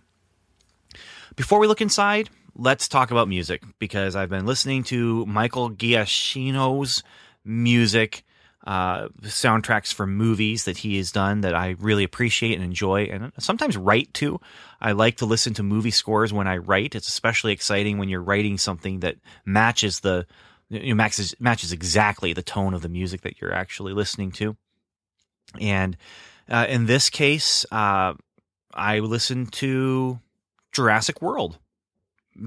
Dinosaurs. It made sense, and it was almost perfect. The difference between this and, say, listening to the Cloverfield with Godzilla is that Cloverfield is going to be perfect no matter what. I think it's 12 minutes, and that's about the time it takes to read a comic if you're going to take your time, especially these 17-page things that we're getting here in the 70s. But this was almost perfect. What made it work best was that I ended up going and switching tracks, not just starting it and listening to it as it's going. So I switched tracks, and there's some exciting, in the movie, there's music that fits the exciting dino conflict and moments of wonder, that Spielbergian wonder that they were trying to emulate in Jurassic World. And Michael Giacchino, he does a good job emulating John Williams. I think in the Ben's Bullpen Bulletin section, I've been thinking ahead. John Carter is pretty easy, what I'm going to listen to with that, but I've been thinking ahead to Machine Man and Devil Dinosaur, what I'm going to listen to with those, and I've got a good idea, and I think it's going to fit nicely. And it's where Michael Giacchino was trying to be, not just taking themes that John Williams created with Jurassic Park to use in Jurassic World, but where he actually was just trying to figure out what would John Williams do if he was doing this particular score. Anyway, it was a good fit because this comic has moments of dino conflict and great wonder. And let's just start talking about the story, I guess. We open with an adventurous splash page, and then there's an action scene that follows where Mark is swimming in the depths of a lake at the top of the world, so to speak, with this it's a lost world type of scenario where they have found this place that no one knows about. There's jungle and there's dinosaurs and all that kind of thing. It's a lost world. He's tethered by that collar. It's a shock collar. And the tether, the cable that's actually holding him, is actually what delivers the shock as well. And if he doesn't do what he's asked to do by Scorba, they're going to activate the shock. And so this is nice, because then when the ichthyosaur comes after him, he would normally be able to escape pretty easily because he is a powerful swimmer. He's lithe, he's small, smaller than the ichthyosaur, and there's plenty of places to hide. But with that collar, he can't swim around and through things, and it's holding him back. And it's kind of cool, kind of a cool little scene there. Nice little roadblock to Mark's own powers. And I feel like also the artwork that Robbins has done some course correction here. I feel like the swimming action reflects what the show would do if it could. Feels realistic, but also is drawn dynamically and with that comic book feel. And they're doing things, they're throwing things into the mix that the TV show could never do, like dinosaurs.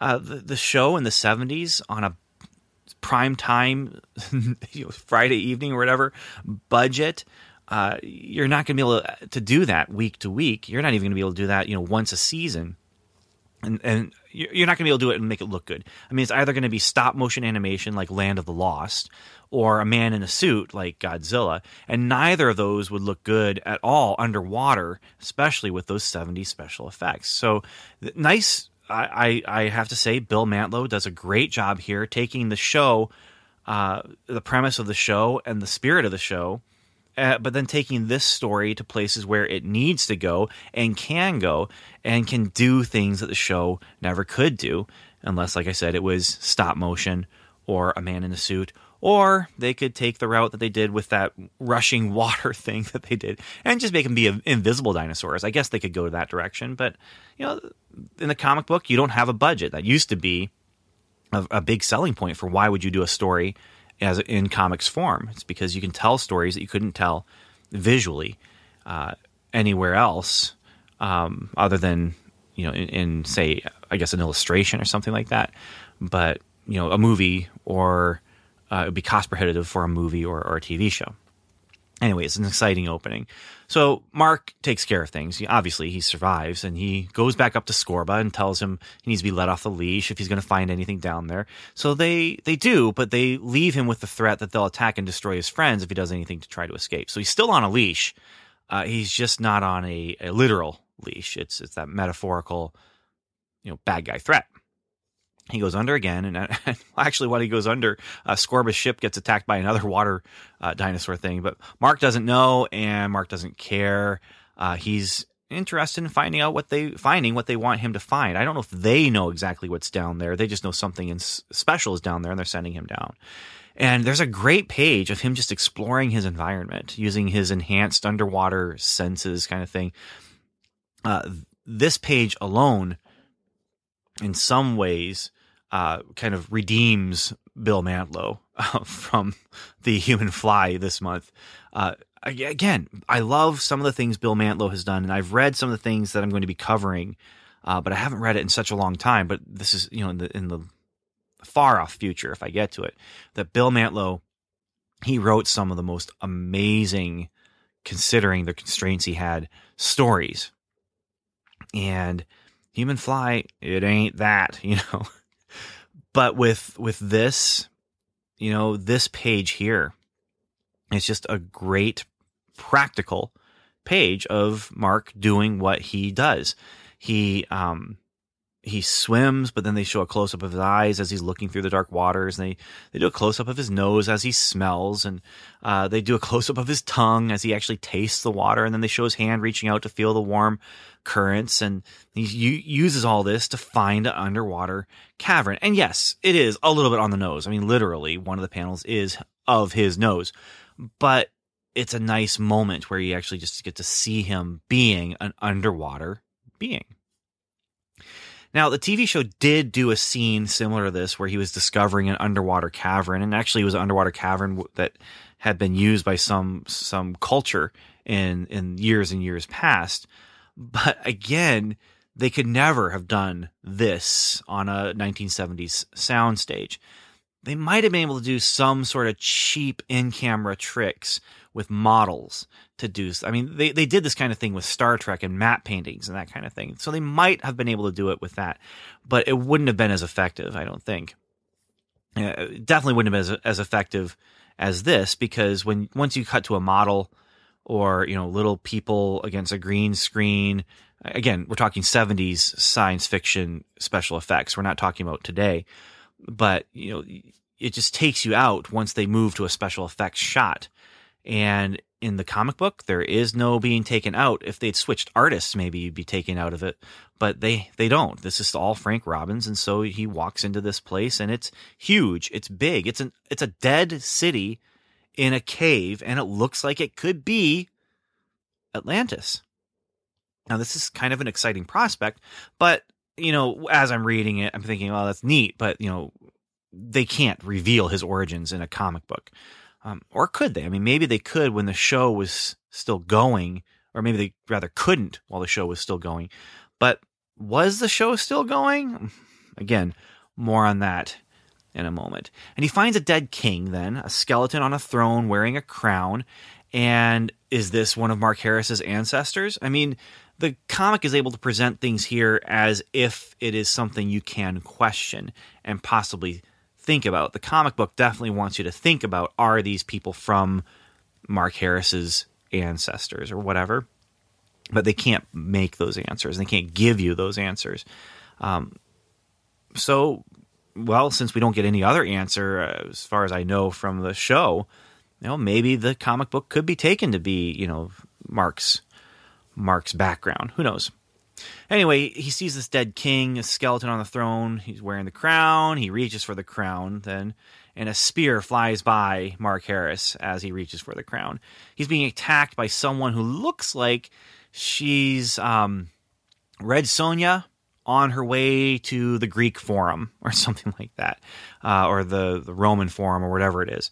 And she has two really mean-looking dogs with her. Two just kind of, I'm not sure if they're meant to be Doberman Pinschers. They're a little off. They aren't necessarily meant to be realistic dogs. I don't know if they're meant to be any kind of breed because of what they end up being. But he's being attacked by this mysterious woman who has, seems to live there or be, this is her home. Meanwhile, Elizabeth and Mark's other friends from the Institute are using their submarine to look for Mark. And this is where, I could have done without this, but, whatever. This is setting up things for the future because a person is caught on radar swimming toward them, or at least a small thing is swimming toward them. And it can't be Mark. We know that, but they don't know that. And so they rush to see who it is. And we don't see who it is then. We just see them reacting and looking and seeing this person.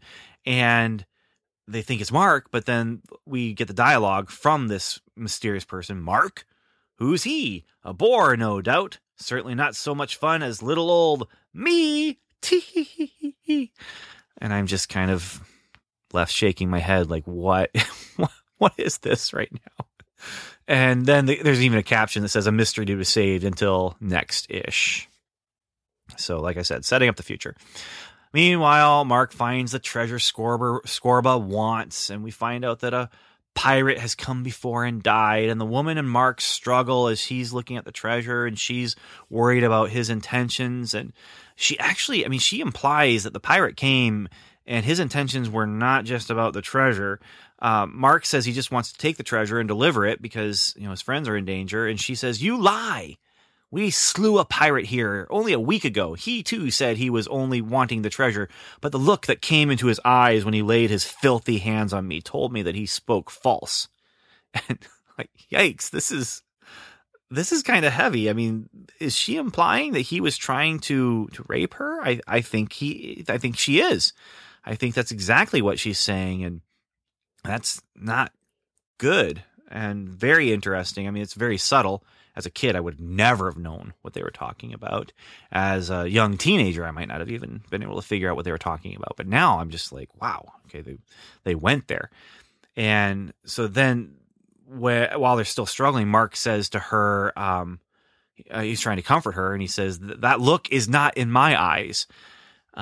Because, he is our hero. He has good intentions. He just wants the treasure. It's surprising that they're having this struggle, and it's not about the treasure at all. It's about this other thing. And then their struggle is interrupted by the dogs. who talk. And one of them says, unhand her, man. Move aside and let us have him. And then the other dog says, Sirius, must we kill him as we did the pirate? And then Mark Harris says exactly what I said after I read this. The dogs, they are talking. And this might have been a good place to do a show don't tell kind of thing. Mark didn't have to say that. We could see the dogs were talking. The captions, or the word balloons, I should say, the tails were pointing exactly where they needed to be for us to understand. And so speaking of the dogs, there's not much of a space theme here. As I have said, I was putting these all into this kind of, they're all dealing with space or whatever. But if I were one to stretch things to fit my agenda, and I am, the dogs are named Cassiopeia and Sirius. And both of those are figures from mythology. And both of those are constellations. So boom, space. And also maybe I should wait until I do Ben's Bullpen Bulletin after I've read all of these. And when I do that, then I can announce the Unity tie that binds the comics of the month. Anyway, the writing seems to be on the wall for Mark Harris, not just with the dogs, but also this issue. It hit stands on April 18th, 1978, which was the same day episode 10 of the first real season hit the airwaves on NBC. April 18th, 1978. The previous episode to air was December 13th of 1977. Then on the letters page, they actually talk about how NBC has canceled the series.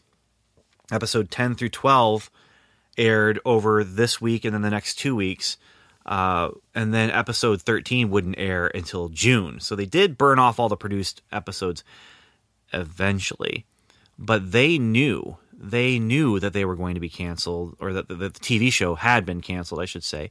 The question is, did they think they were going to continue past the show? And I don't know. In the pages of The Human Fly, after his disastrous stunt attempt, they did. They continued. And they knew they were continuing because of the rock music career or something. Here, who knows? We'll find out more next issue, which I actually believe is the last issue of Man from Atlantis. Anyway, the letters page actually gets a little bit snarky.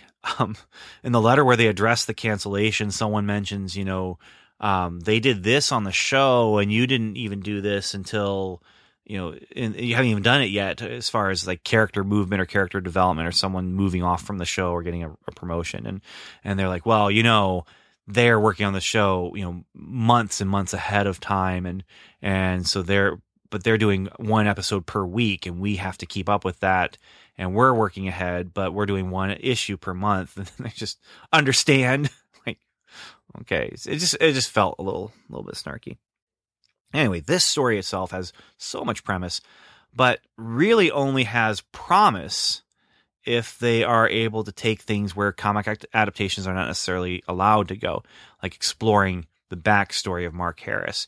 And with the knowledge that the show had been canceled, perhaps they would be able to try that. But then I think the scripting for the next few issues was done, and this even was done long before they knew, because they mentioned the cancellation in the editorial copy, which could be, just put on a page right before they go to print.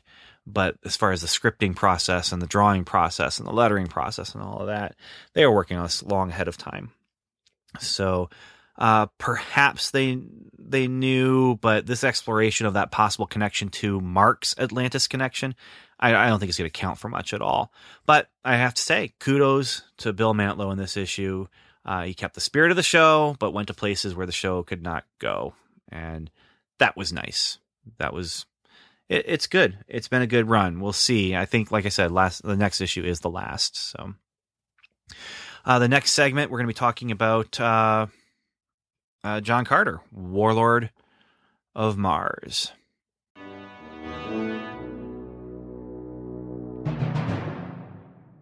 So, John Carter, Warlord of Mars, this issue hit the stands. Let's see here. I've lost my notes, but And in my notes, it doesn't even tell when it hit the stands, but I'm going to go out on a limb and say that it hit in April 1978. I just don't have the date. And I'm not going to, it doesn't really matter right now, does it?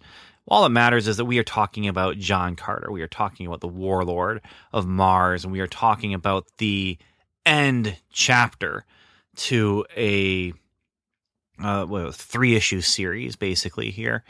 And, it's called Tonight is the Night Helium Dies. That's what it says on the inside. On the cover, it says, "This is the day Helium died."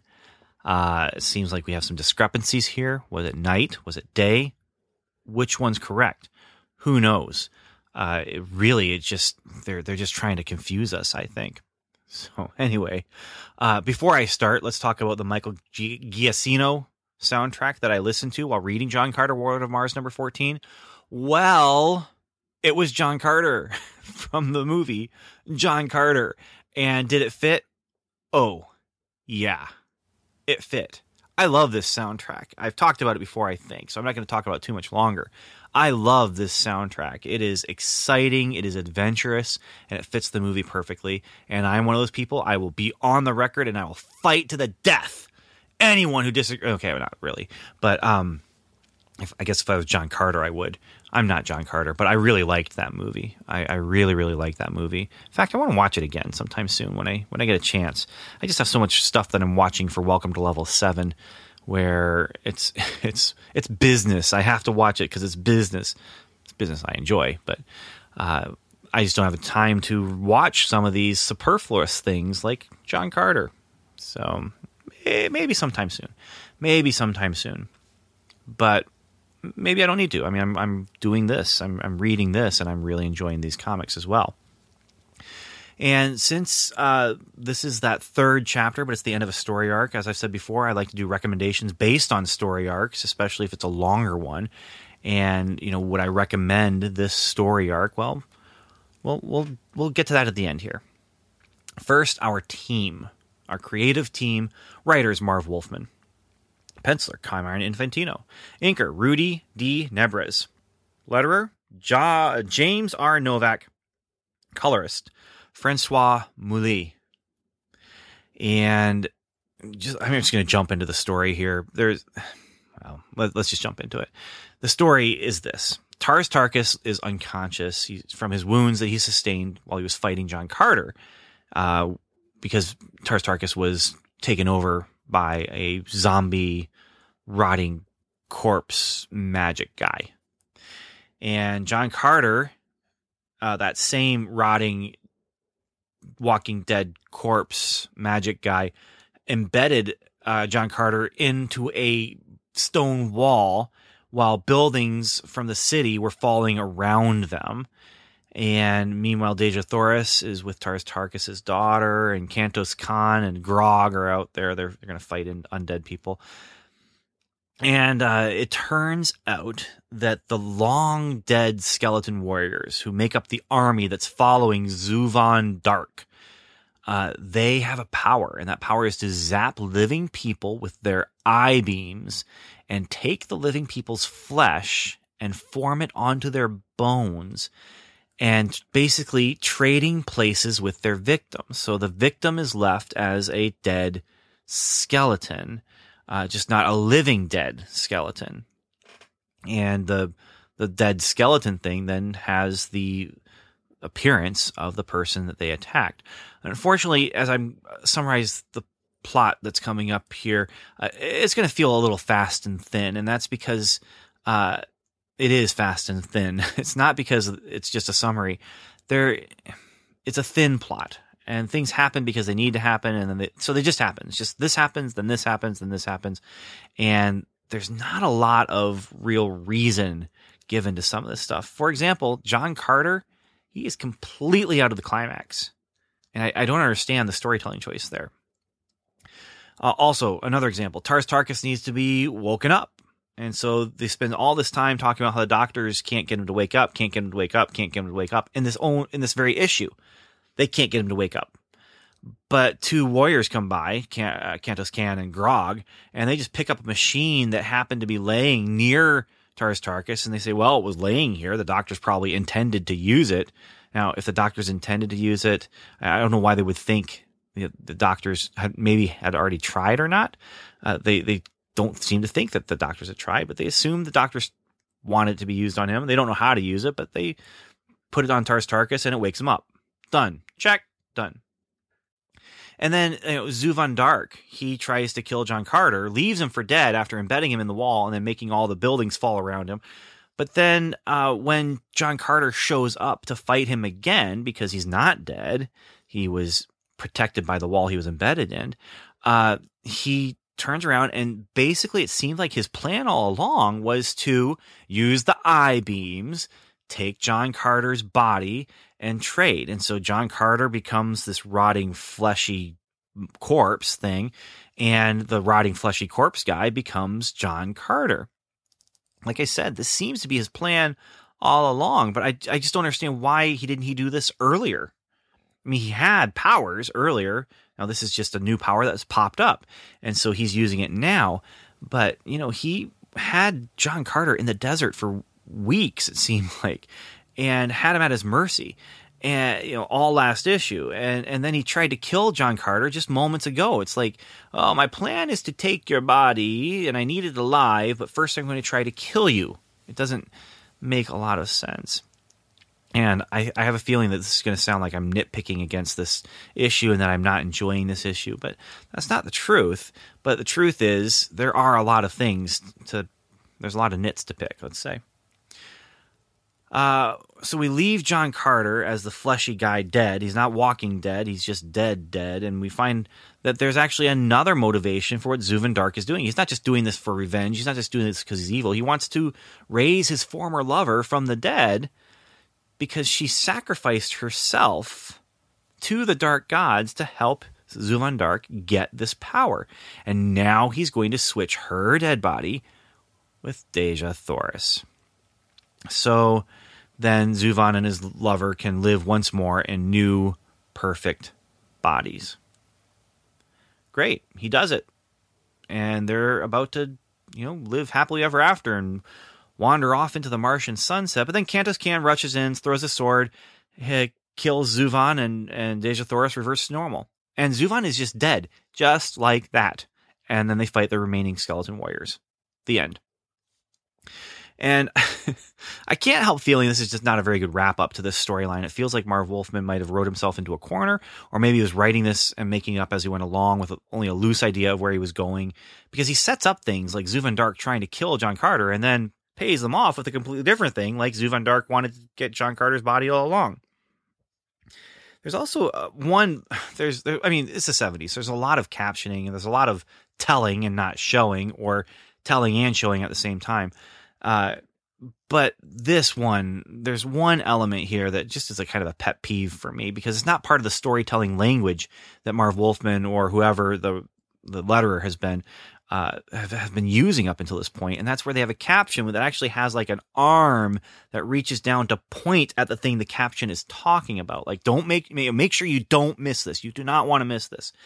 And it just, the hand reaches down and points at the thing, and in this case, it's their deadly eye blasts felled the valiant citizens of Helium, and it points at a skeleton's face with deadly eye blasts, felling a citizen of Helium. And again, this is one of those, you do not need that. It is there. Captions should be used to explain things that aren't able to be understood from the art alone, or to add a new dimension, a new element of information beyond what's there. And this is, nope, we're just going to say that's the thing that we're talking about. Here's a finger that's pointing at it, and there it is again. You're seeing it after we just put it into words. Yeah. So, and then the other thing is the climax. It's an anticlimax, kind of. Kantos Kan just throws his sword, kills Zuvan Dark, and then Dejah Thoris is restored. And then we find out that John Carter was restored too. Yay. John Carter doesn't get to have his final showdown. Kantos Kan, I guess, has just as much of a reason to go after Zuvan Dark. He was dragged with John Carter out in the desert the last issue, but he doesn't have John Carter's super strength to help sustain him. But it's just, wow. Okay, we're done. Well, I guess that's it. I thought there was another issue coming when we get to just a few pages left, and John Carter's still dead or whatever, or still embodying an undead creature. So then you also have just after the battle with the Skeleton Warriors is done, it's just here's John Carter, he's back, and the implication is that the people of Helium are there as well. But yeah, I will say this: the Helium. This is the day Helium died, or this is the night Helium died.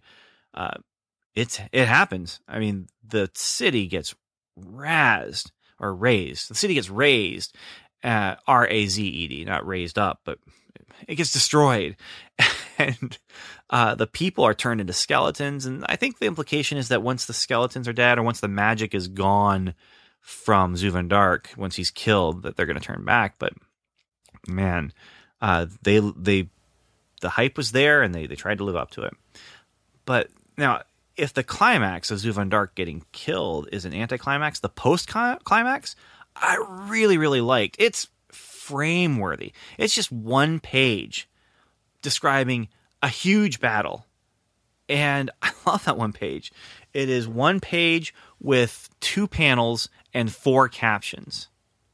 Reading from those captions, what ensues is a battle glorious, one that will be inscribed in the histories of Barsoom. 3 men, 1 woman, outnumbered 50-1, battle a legion of the unliving.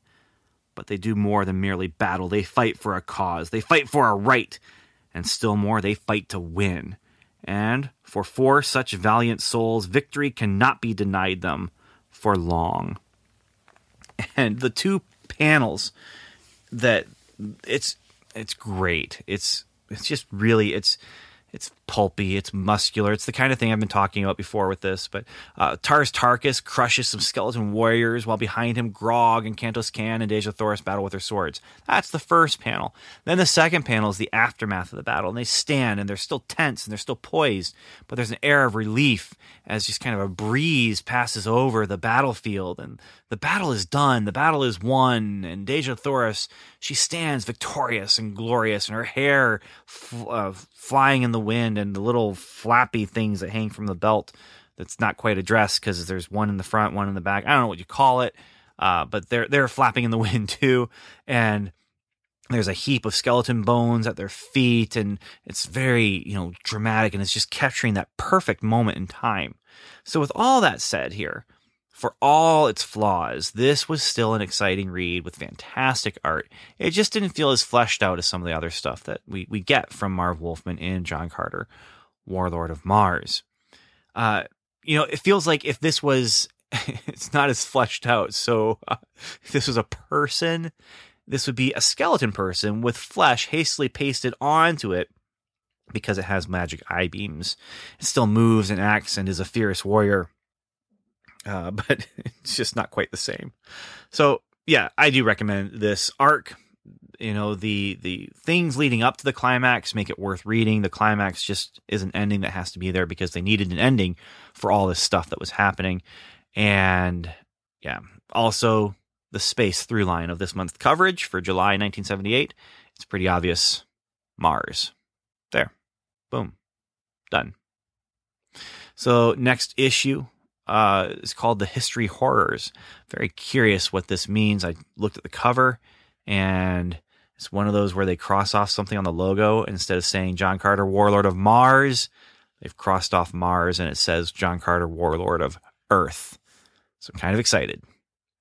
The next segment, however, is going to be Ben's Bullpen Bulletin, which will cover the ads and editorial copy of this month's books, and I'll also touch on Machine Man, Devil Dinosaur, issue number 4 for both of those.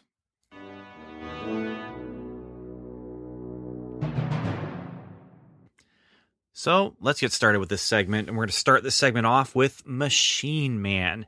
And I'm just going to keep it going with the whole Michael Giacchino thing. What was I listening to when I read Machine Man that was by Michael Giacchino? I listened to the Tomorrowland soundtrack, which makes sense because it's living robots, Machine Man, and then that little girl robot, living in not just the near future, but what I want to call the now future. The future is now. And it worked. It was nice. Tomorrowland, great soundtrack. Definitely feels like Michael Giacchino is kind of just channeling John Williams and what he's doing there.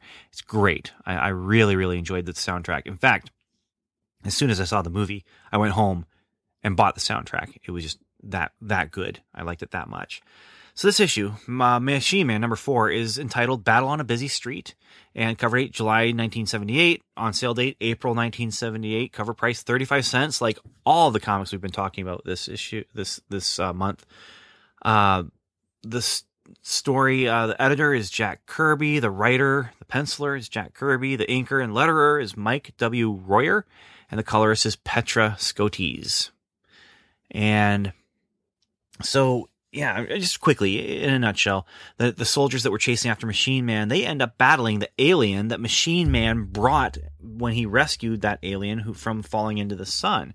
And Machine Man, he has to repair himself from the alien's attack, and once he does, he rushes to help, and he comes too late. The battle's done. And he wants to help, but there's all these soldiers patched up, and they got their arms in slings, they've got bandages on their heads. He still wants to help. He runs into the city, but the calls to kill the Machine Man make him once more feel like a cast-off, like a lesser being. He's just a hunk of metal. Then he has a vision of his father, and that forces him to confront, is he more than just metal? And I would suggest that because he's having a vision of his father and having this moral debate, that yes, he is more than that, but he doesn't recognize that. He just thinks it's electronic impulses in his electronic brain that's being brought back into light. But no, it's imagination. It's imagination. He's more than just a machine if he's able to imagine. So he ends up, choosing to go into battle. He actually rips off his face and throws it away, and then brings it and puts it back on. And he goes into the city and goes into the battle with 10-4. Again, it's spelled T-E-N, like the number, F-O-R, like it's for something, not F-O-U-R, like the number. So it's kind of weird. But he fights him. They go into battle. There's some nice Kirby moments. There's actually a moment where he teleports himself, and that has some nice Kirby ideas to it. And as far as the way he does line work and makes it look like there's a flash of light and the passage of time as well. This, Kirby, it feels like he's doing some experimentation here. The battle ends with 10-4 taking control of the people on a city street before Machine Man is able to send him back through the dimensional portal or whatever it was that he used to bring him there. Those people will get sucked in with him. And we saw it last issue. We saw things from the room where they were, the phone and stuff like that, getting pulled in as they were pulled in as well to this portal. And so not only can Machine Man not do anything about that, 10-4 has called the fleet. He's called in his brother machine guys to come.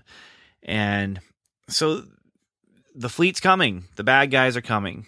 And you want that idea of space? It's pretty easy when you have an invading alien from space summoning through space his other invading alien buddies from space. There's a lot of space stuff going on here.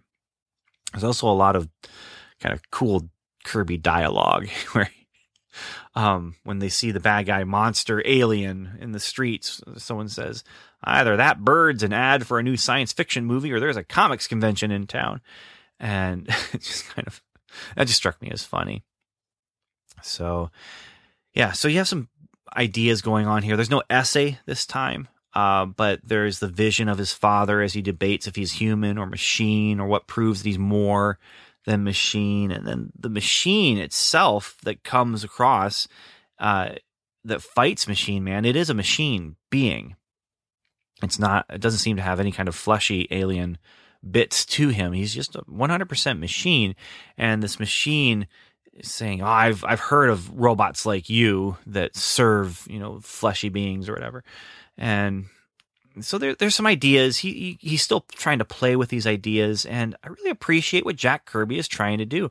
He's trying to do a superhero adventure story with subtle ideas about what it means to be a person, and I appreciate that as much as he's doing all the bombastic artwork stuff that's just kind of big and broad and dynamic. He's trying to do subtle human sci-fi stories with it, and you gotta respect that. You gotta respect that he's not just resting on his laurels. In place of the essay, there's an ad for half page for Robert E. Howard and his three characters, Cull, Conan, and Red Sonja. And then there's another half page ad underneath that for Edgar Rice Burroughs and Tarzan and John Carter. That was kind of cool. And then it says, next issue, for one breathless, horrifying moment, Earth's only shield against Holocaust is the non-hero. And I'm just going to place some money on it right now. I'm guessing the non-hero is Machine Man. I don't know. So I will say this. There's a collection coming of Machine Man comics. And if I was reading these because I borrowed them from someone, I would purchase that collection. But since I'm not, I'm reading issues I already have. I don't think I'm going to find myself wanting to have Machine Man on my shelf necessarily next to my Devil Dinosaur omnibus. Speaking of my Devil Dinosaur omnibus, which came out in 2007, I think, and that was the last time I read it, and there's still some memorable things, and the memorable things came from this issue and next. This is Devil Dinosaur number 4, and the title is Object in the Sky. And again, editor Jack Kirby, writer, penciler Jack Kirby, inker and letterer Mike W. Royer, and the colorist is Petra Scotese. And in this issue, Moon Boy dreams of unspeakable Kirby-drawn horrors.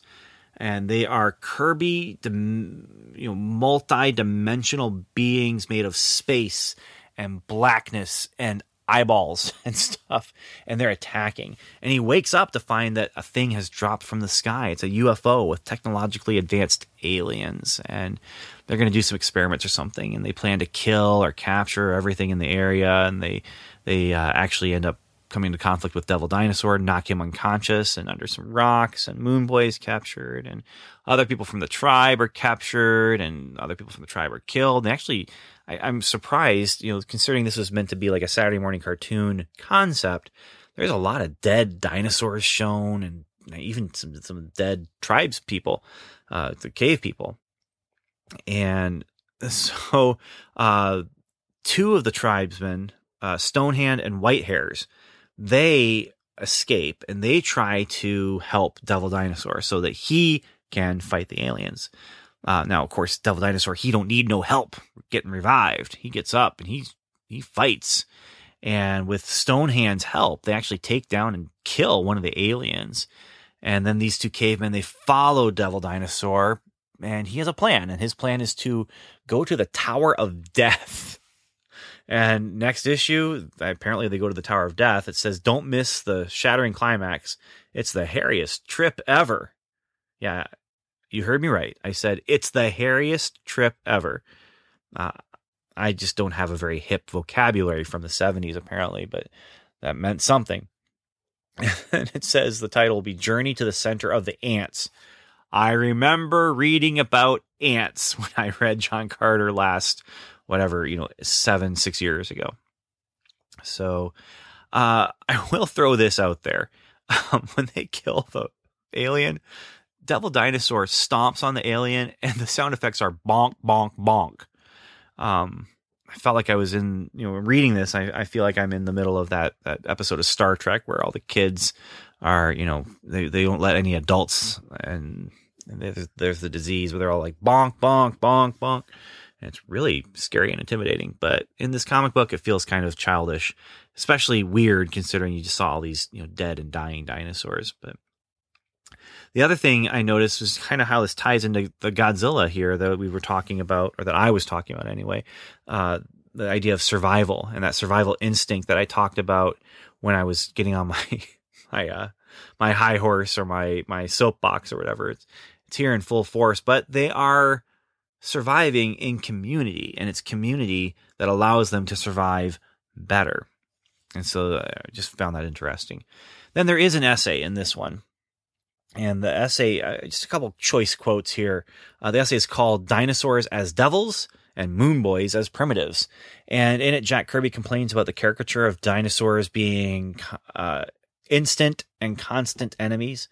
And then he says, my guess is that every living creature is capable of an intelligent and compassionate move. Yes, even a man-eating shark has been known to release its prey for reasons unknown to us.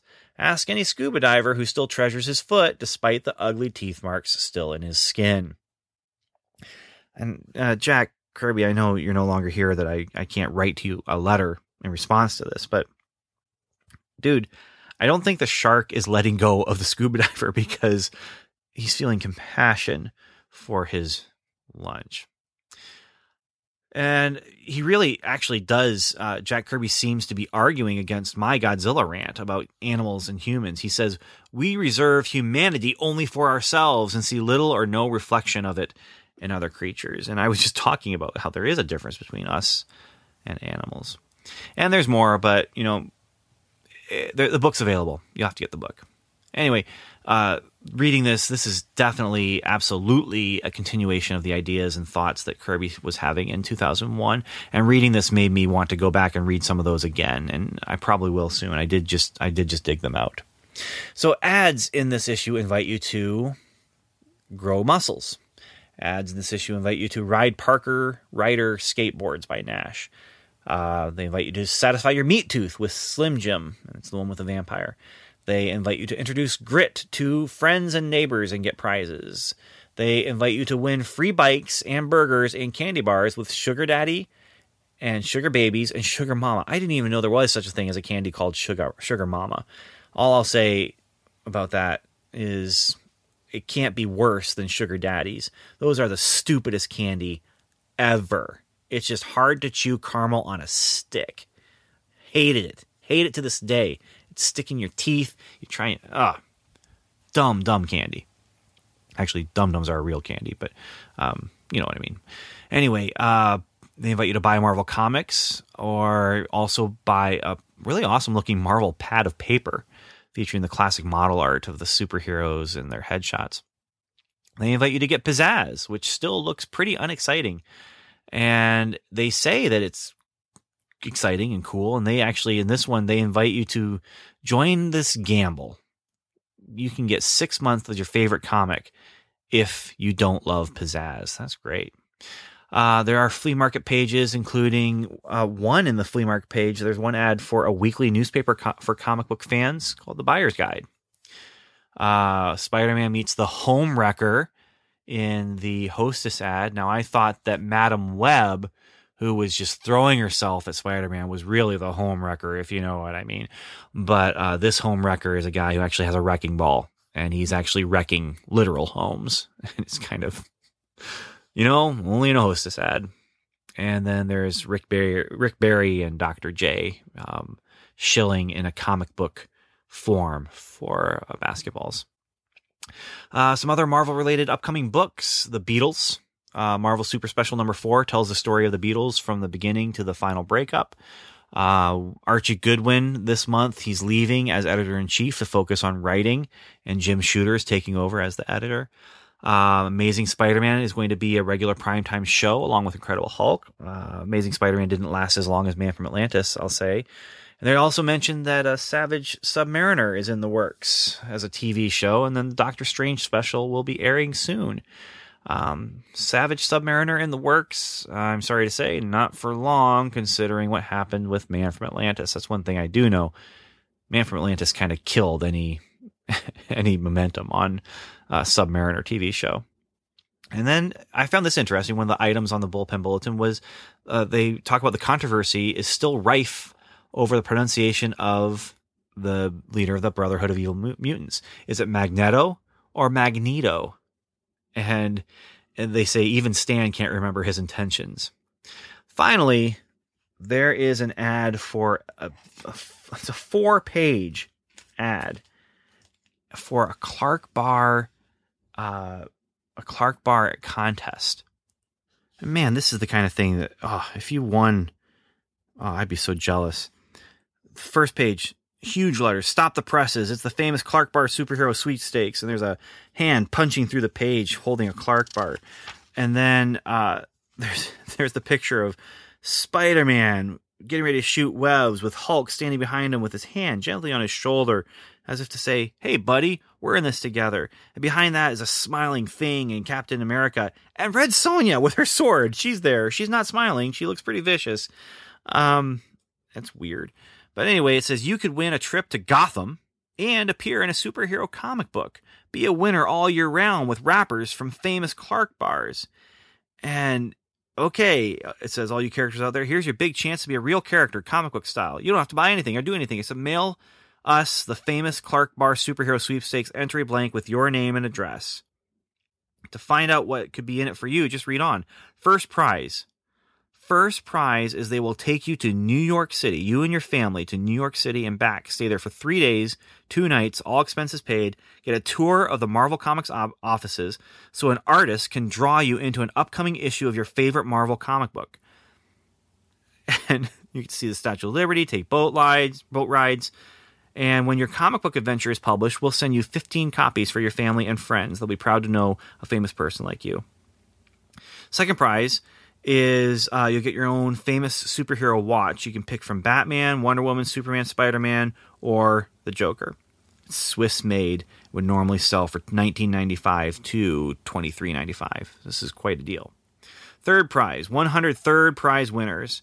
They'll send you a year's subscription to your favorite DC or Marvel comic book. The Incredible Hulk, Ms. Marvel, Green Lantern, Thor, Justice Society, Captain America, Red Sonja, Plastic Man, Wonder Woman, you name it, even Little Lulu. So if you find yourself a pen or pencil, fill the entry blank and mail it by November 1st, 1978. And then be a winner all year round. There's an order blank where you can get stuff with you have to have wrappers and money, kind of like what they did with Bazooka Joe bubblegum. You can get Frisbees with Batman, Superman, or Spider-Man. There's flashlights with Superman, Batman, Robin, Wonder Woman. And there's superhero stickers. The one that's on the front actually has a Shazam Captain Marvel character on there. But there's a super kite with Spider-Man on it. And super parachutes with Superman, Batman, or Spider-Man. Radio-controlled vehicle, a Batmobile or Spider-Man's car. The Batman utility belt or the Spider-Man utility belt. It's all toys. I've seen a lot of these toys, actually. I think my cousin had the Superman lamp. I'm not sure, but you can get Batman, Wonder Woman, or Superman. It's interesting because this is definitely split down the middle. This is a Marvel and DC thing. But, yeah, wow. What a thing. What a contest. What a country, as they say. Anyway, that wraps up this month, and I appreciate you listening and sticking with me here to talk about these Marvel comics, and I'm enjoying myself reading them, so I'm going to continue reading them. And next month, I'll be doing the same thing. Star Wars, Human Fly, Man from Atlantis. We'll see what happens with that. And yeah, so I guess really at this point, the only thing I can think of to say is thank you for listening. And then, of course, no matter who you are, no matter where you are, no matter where you're going, I just want to wish you Godspeed.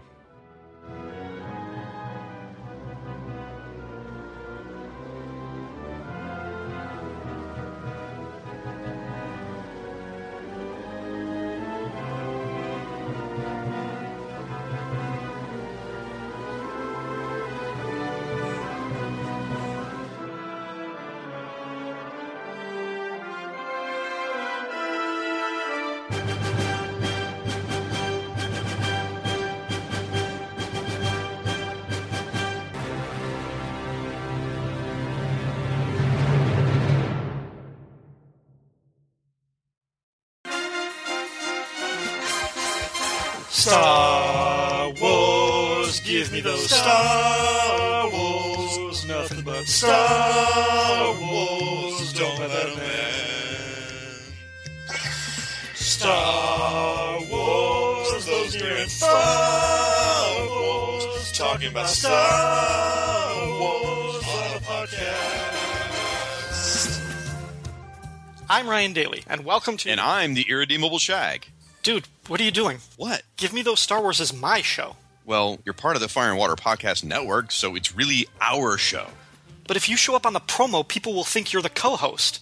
I'm not? No, the show will have rotating guests. You just took that idea from my Justice League International podcast. You took that idea from my Secret Origins podcast. And you took that idea from Dead Bothan Spies.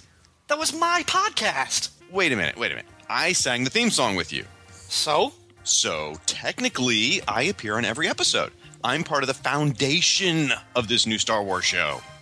That's true. So, you want to take this from the top, or what? I'm Ryan Daly. Join me and a galaxy of guest stars on Give Me Those... including the Irredeemable Shag, whose voice you will technically hear on every episode, on Give Me Those Star Wars. The official Star Wars show of the Fire and Water Podcast Network. Available on iTunes and Stitcher and at fireandwaterpodcast.com.